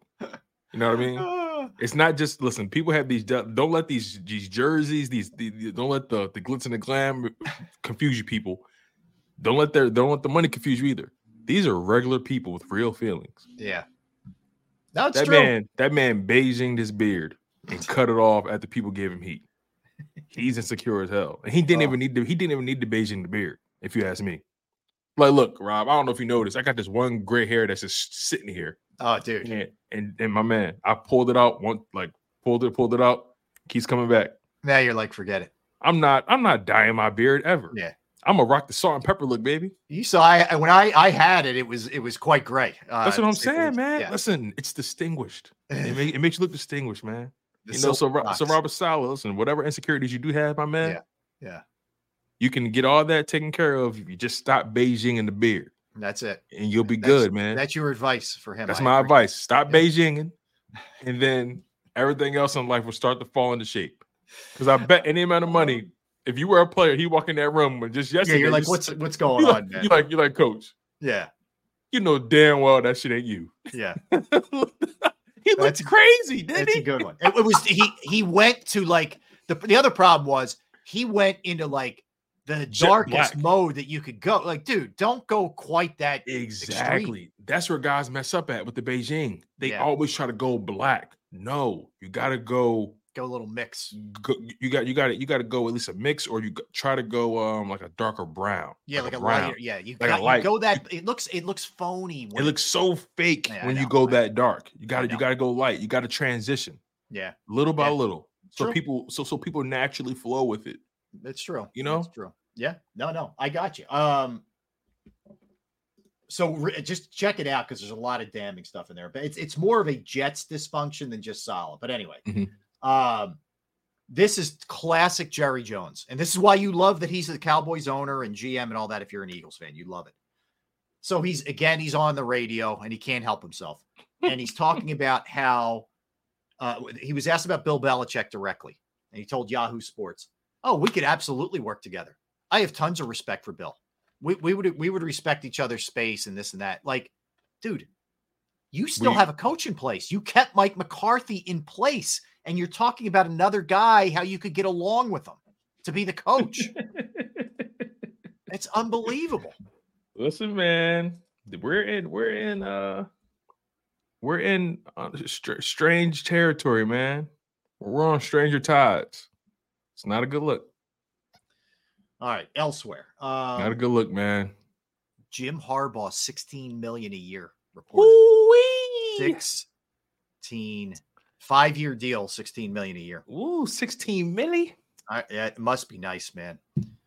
I think he's, in terms of salary, he's behind Belichick, and that might be it. I think he's behind Sean Payton. Sean Payton's making 18. Okay. I think Harbaugh's third with 16. Still. Because the next guy is in the 12 range, 12 or 14 range. So interesting. Yeah, he's definitely a top 5 paid head coach. Yeah. Well, and we were talking about this earlier for maybe people who didn't see it, but I'll just circle back. So Devontae and AJ were on with Kay Up Adams. and Adams. Yep. Up and Adams and her digital show or podcast, whatever. Yep.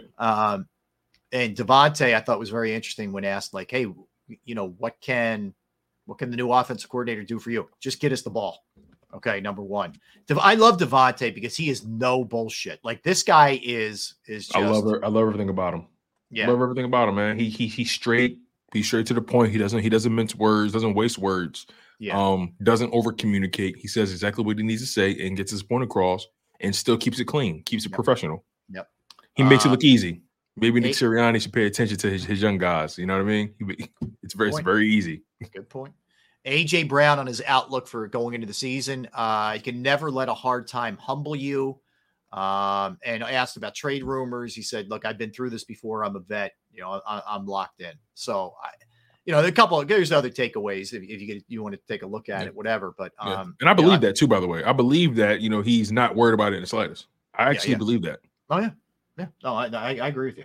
All right. Elsewhere, back to the Cowboys for a second. So Dak Prescott has a $59.5 million cap hit for this season. 59.5. So something's going to give somewhere. Either he's going to agree to an extension with a restructure, or he's going to be bye-bye. You literally can't have that cap hit. So don't you think he needs to leave Dallas? I think he should leave. I think he shouldn't agree to a damn thing, and he should leave. Yeah. Because, people say what they want about Dak, but I actually think it's a Cowboys issue. That organization has the bad juju. You know what I mean? Tony Romo couldn't even get it done there. So it's like I'm looking at you want to look at Dak and think he's going to change the mold. They have an internal issue. That's not a Dak issue, in my humble opinion. Has Dak performed well in those situations? No. But I would love to see Dak in a different organization just so we can judge him fairly without the Cowboys stigma surrounding him. Mm-hmm. Because I feel like Dak Prescott doesn't get a fair shake at times because he plays for the Cowboys. If he played for any other organization, I'm telling you, I feel like his life would be way easier. People would judge him way fairer. Well, he gets it from his own people too. Like, but that's my point.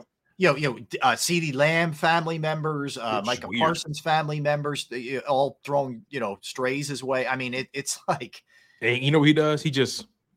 I know he does. I give him credit. He handles that stuff very well. Believe me, I'm no fan of his or the Cowboys, but I give him credit. He takes the high road all the time with that kind of crap. He does. Where could you see Dak Prescott playing other than Dallas? Because they got to get this sorted out before the season starts. New England. Interesting. Maybe. What about Atlanta? Pittsburgh. Ooh, that'd be interesting.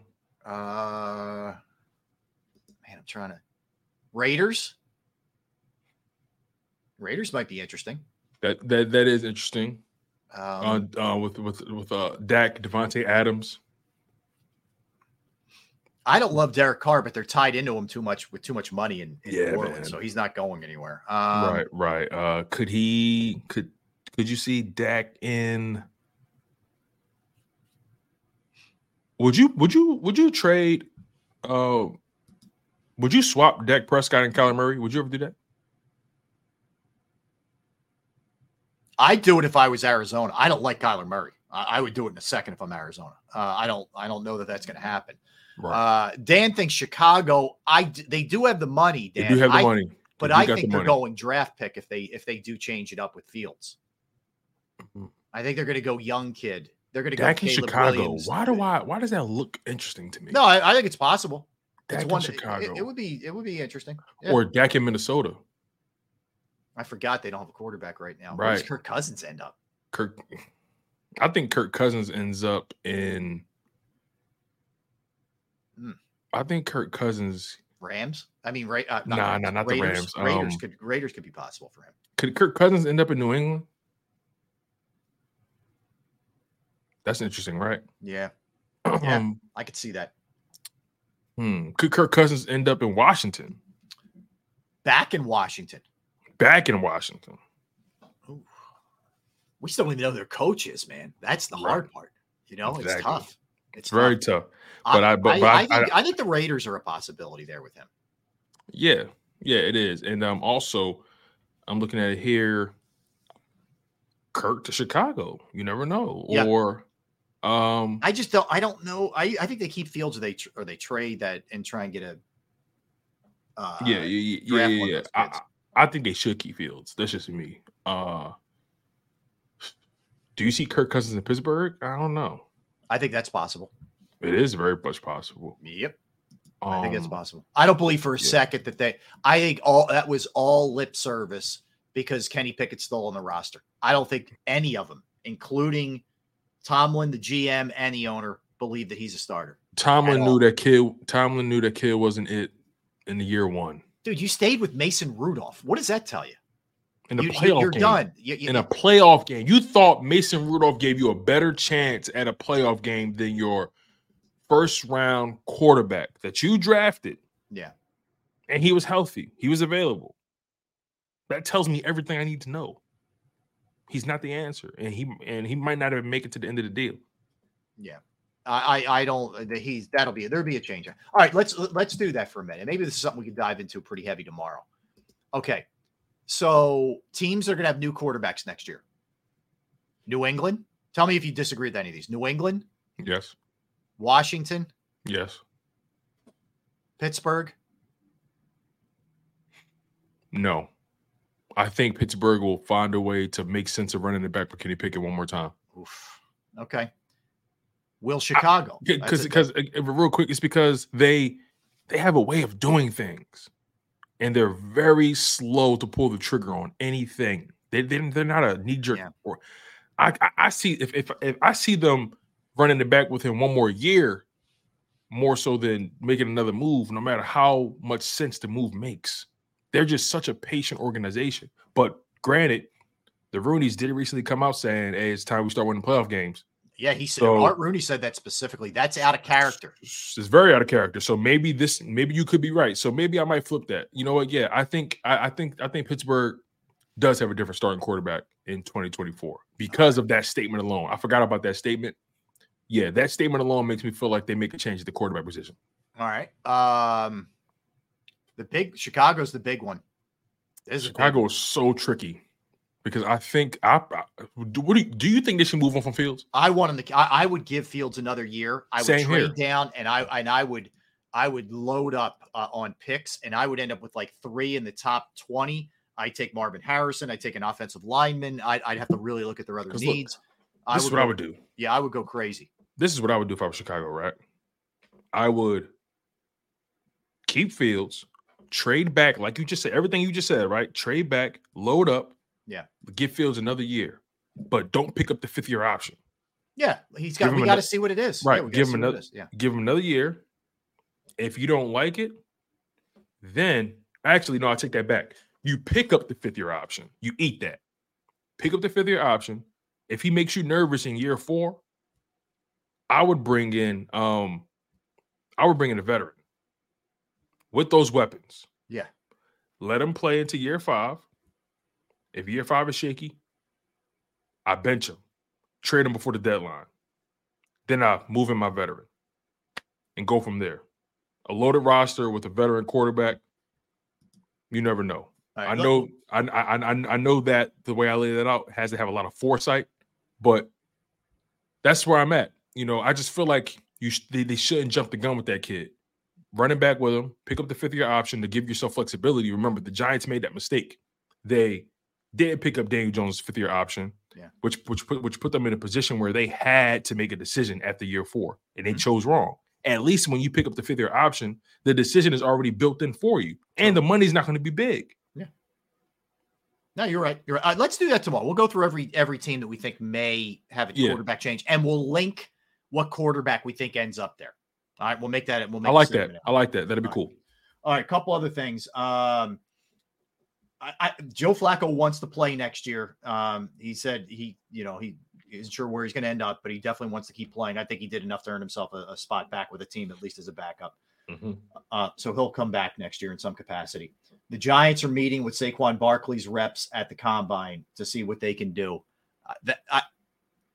I almost feel like that's getting to the point where maybe both need to change the scenery. I don't know. It seems like Saquon really wants to be a Giant. That's cool. I respect his loyalty, but I don't know. I respect his loyalty, but nope. It feels like something else needs to happen there. But exactly. All right, I did want to touch on this too. So CBS has the Super Bowl, so we won't be hearing these guys call the Super Bowl, but Fox's number 1 NFL group was Kevin Burkhardt and Greg Olson, and the sideline reporters are Aaron Andrews and Tom Rinaldi. But let's deal with the guys in the booth. Okay, so we all know Brady's coming in. It's a $300+ million deal that Brady signed. Did you know that? That's a lot of money. So he is going to come in and inherit the number 1 analyst spot for Fox. Now, I don't know that Greg Olson might have an out where he could maybe leave Fox, go to I don't know, CBS or wherever. But I think it stinks because I think Greg Olson is really good. I know the cachet of Tom Brady's name, but that guy is very good at his craft, man, and he deserves better. Yeah, I agree. I think Greg Olson is one of the best out there doing it. I love the way he breaks down the game. Love the confidence in which he speaks. He's entertaining as hell. He made that Eagles-Niners game bearable. He calls it how he sees it. Mm-hmm. I just respect him. And I actually thought they would give him a better shot because, Greg Olsen is starting to become somebody that people really, lean into. He's becoming marketable, right? Yeah. He has an ad, I think. I can't remember if it's for a credit card or a Visa or whatever it is. I don't know, but he has this ad where he starts out young and he gets old out of nowhere. It's like I did see that. The Terry Bradshaw thing. Well, because the other thing is people are always making fun of his hair. Did you see what he did last week too? No, I didn't. I think he was on with Pat McAfee, and he's like, "All right, we got to stop this right now." He's like, "Do I have crappy hair? Yes. Am I going bald? Yes." And he pulled his hair back, and he showed the receding hairline. He's like, "It's not a rug, people. I'm combing it over." And I just thought that was really funny. Like he was just like. He leans into it. Well, yeah, and he was like, "If I'm getting a rug, it isn't going to look like this," And he was like, he's got a sense of humor. I appreciate that. I like Greg Olsen, man, and plus I like everything he stands for. Him and his family have been through a lot with the, I think his son battled a heart condition, right? Is that what it was? Issues. Yep. So, but I love his story. I love him as a player. I think he's great at the job. Emotions aside, I think he's just great at the job. Yeah. But it's Tom Brady. He's the name. Yeah, we know how this it's works. Marketable. You sell it. You're selling it. Yeah, simply because it's Tom Brady. Just to hear him talk. And also, Tom Brady's been doing a hell of a job marketing himself as of late. Not like he needs to do any more of it, but he's been really he's been very opinionated over the past several months. Yeah, making the rounds too. Right. And I like it. So I'm curious to see how it goes. Look, I'm not saying Tom Brady is a bad choice, but I think Greg Olsen is kind of getting the shit into the stick in this situation. Yeah, I agree. And then look, again, he'll land on his feet because he's too. He will. Not to. Yeah, he'll be fine. He definitely will. Yeah. All right, let's get one in. We'll come back. I'm going to tell you about a change to the NBA draft. Yeah. Orioles get sold. We'll get into that. I got a couple other things that I want to throw at you when we return. So we got a lot to do. Don't go anywhere. Tone DeShields, Rob Ellis. We are Sports Take. We'll be right back.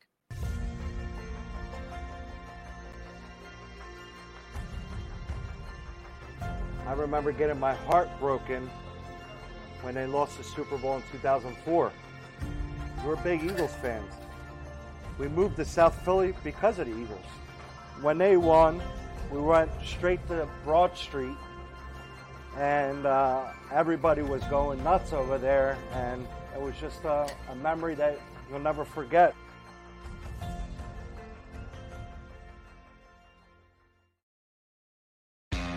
Go to get your game on. Go for the beers. Go for the cheers. Go for the hit and the hits. Go for the stakes and the stakes. Go to get your parlay on. Go to get your party on. Go for the scene. Go for the screens. Go for the gallery. Go for the win. Go to Ocean. Visit theoceanac.com to plan your visit. At Pond Lehocky, we've recovered billions of dollars for our clients, and we're confident we can do the same for you. With over 250 years of combined courtroom experience, we've helped over 100,000 injured clients obtain some of the largest settlements in Pennsylvania. One conversation is all it takes to help you and your family get back on track. If you've been injured in an accident, give Pond Lehocky a call.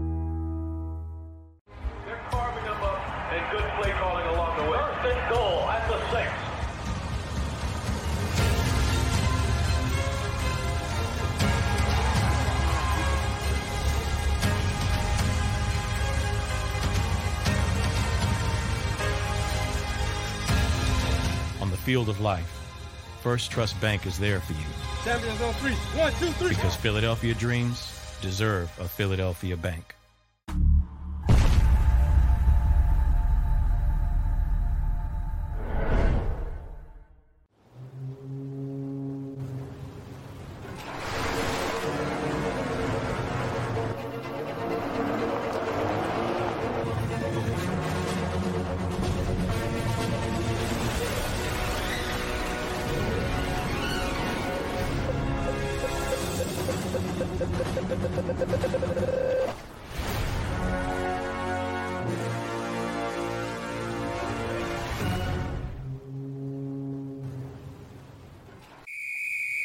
Underdog Fantasy has a way for you to play alongside your favorite football team all season long with their fantasy pick'em game. You pick between 2 to 5 players, select whether they'll go higher or lower on one of their stats, then do what you usually do on a Sunday, watch the games. You can win up to 20 times your money in a single game by going 5 for 5. It's a fantasy game, and the Sports Betting Show wants you to get involved. Go to UnderdogFantasy.com. When you sign up, use the promo code WIN, and Underdog will double your first deposit up to $100. That's UnderdogFantasy.com. Use the promo code WIN. Do you stream on a Roku, Fire Stick, Google TV, or Apple TV? Now you can watch 6ABC 24/7 with the 6ABC Philadelphia streaming app. And the big story on Action News? Search 6ABC Philadelphia and start streaming today. EAGLES. Eagles.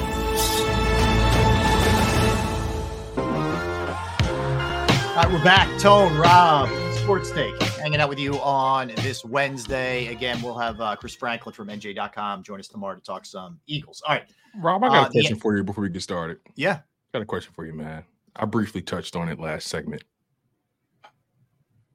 What age did you see your first gray hair? Oh, dude, in my late 20s. Damn, I'm on schedule. Yeah. Damn, I'm on schedule. It's coming, my friend. It's coming. Enjoy your non-gray years. Yeah, you got one or two, big deal. It's coming. So enjoy it. Yeah. Oh yeah. Yep. Yeah, it's a tough one to swallow, to stomach. That's where you're headed, but that's where it's headed. Have you tried to fight it? Oh, I fought it. So I fight it in a number of ways. I keep it super short and mostly on the sides. Okay. Because I get it really gray on the sides. Okay. I go super short on the sides. You notice I don't grow the beard out because it gets too gray. There's a lot of ways you have to go about it. Yeah, no doubt. Yeah. All right. I mean, here's the way somebody told me a long time ago. They're like, yeah, it sucks. It beats the alternative. The alternative is you ain't turning more gray in the grave. You know what I mean? Hey, right. That's true. That's a fact. Listen, it's so funny. I was talking to my wife and I was like, look, I can't wait to get old. You know what I mean? I want to get to that point. You know what I'm saying? Like, I don't want to have any issues. So look, man, I rather gray above ground. You know what I mean? That's right. Exactly right. Okay, a couple things here. One, the NBA draft is moving to a 2-day format.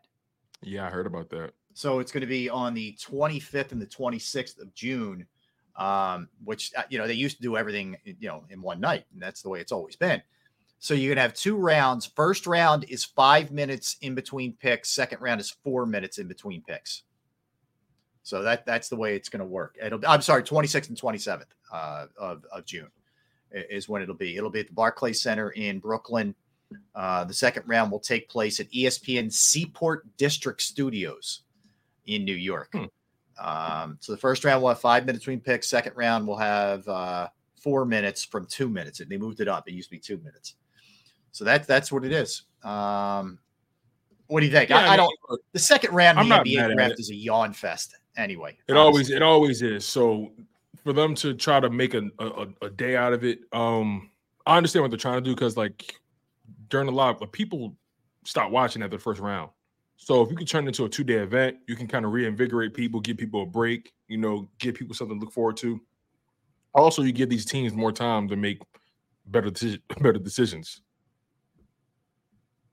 Yeah, true. That's true. Yeah, it may open itself up to more trades, and anything like that.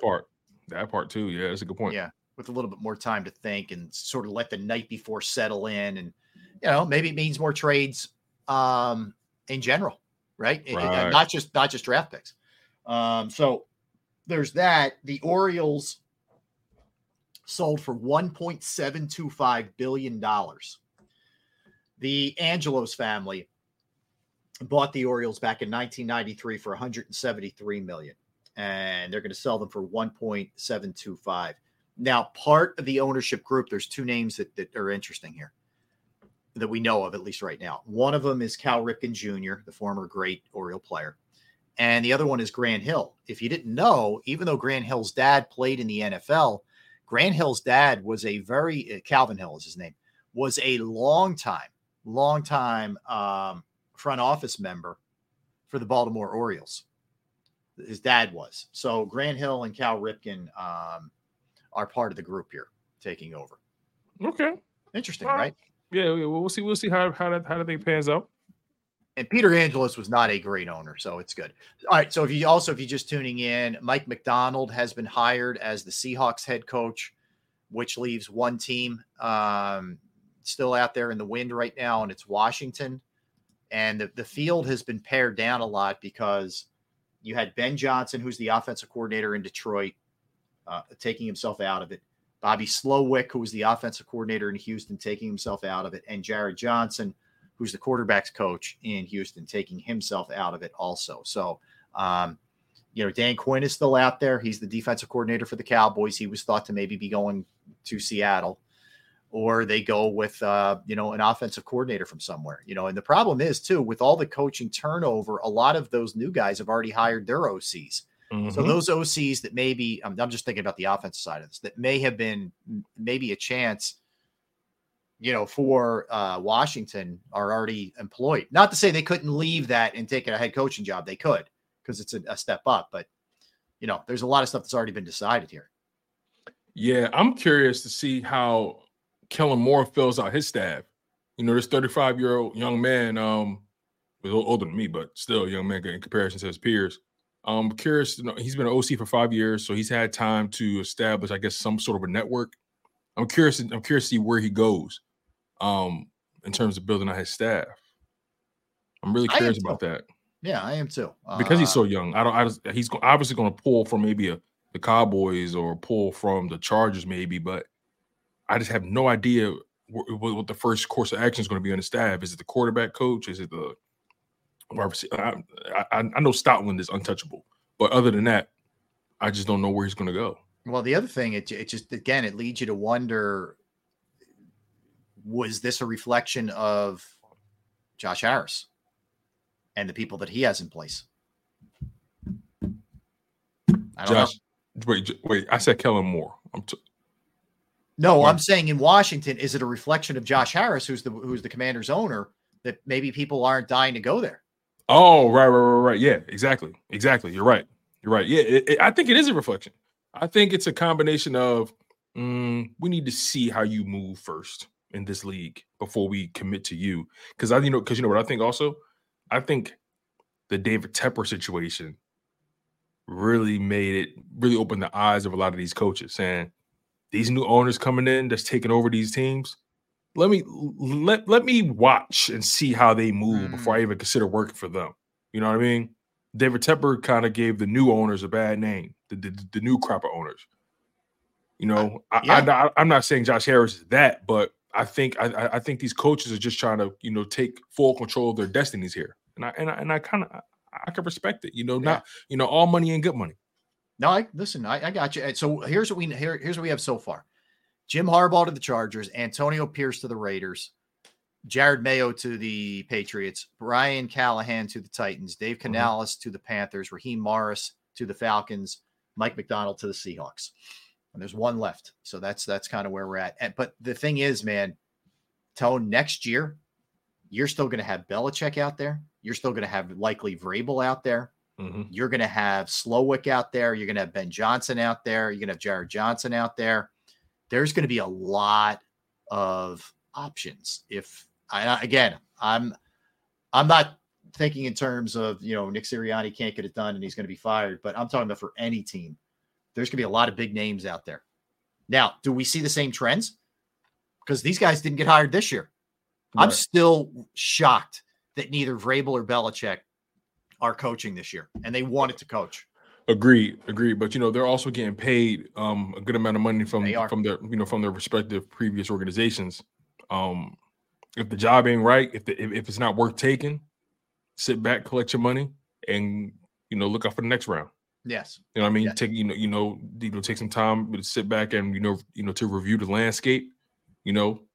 I think that might be the best course of action for Belichick. Anyway, you've been with the Patriots for 20 plus years.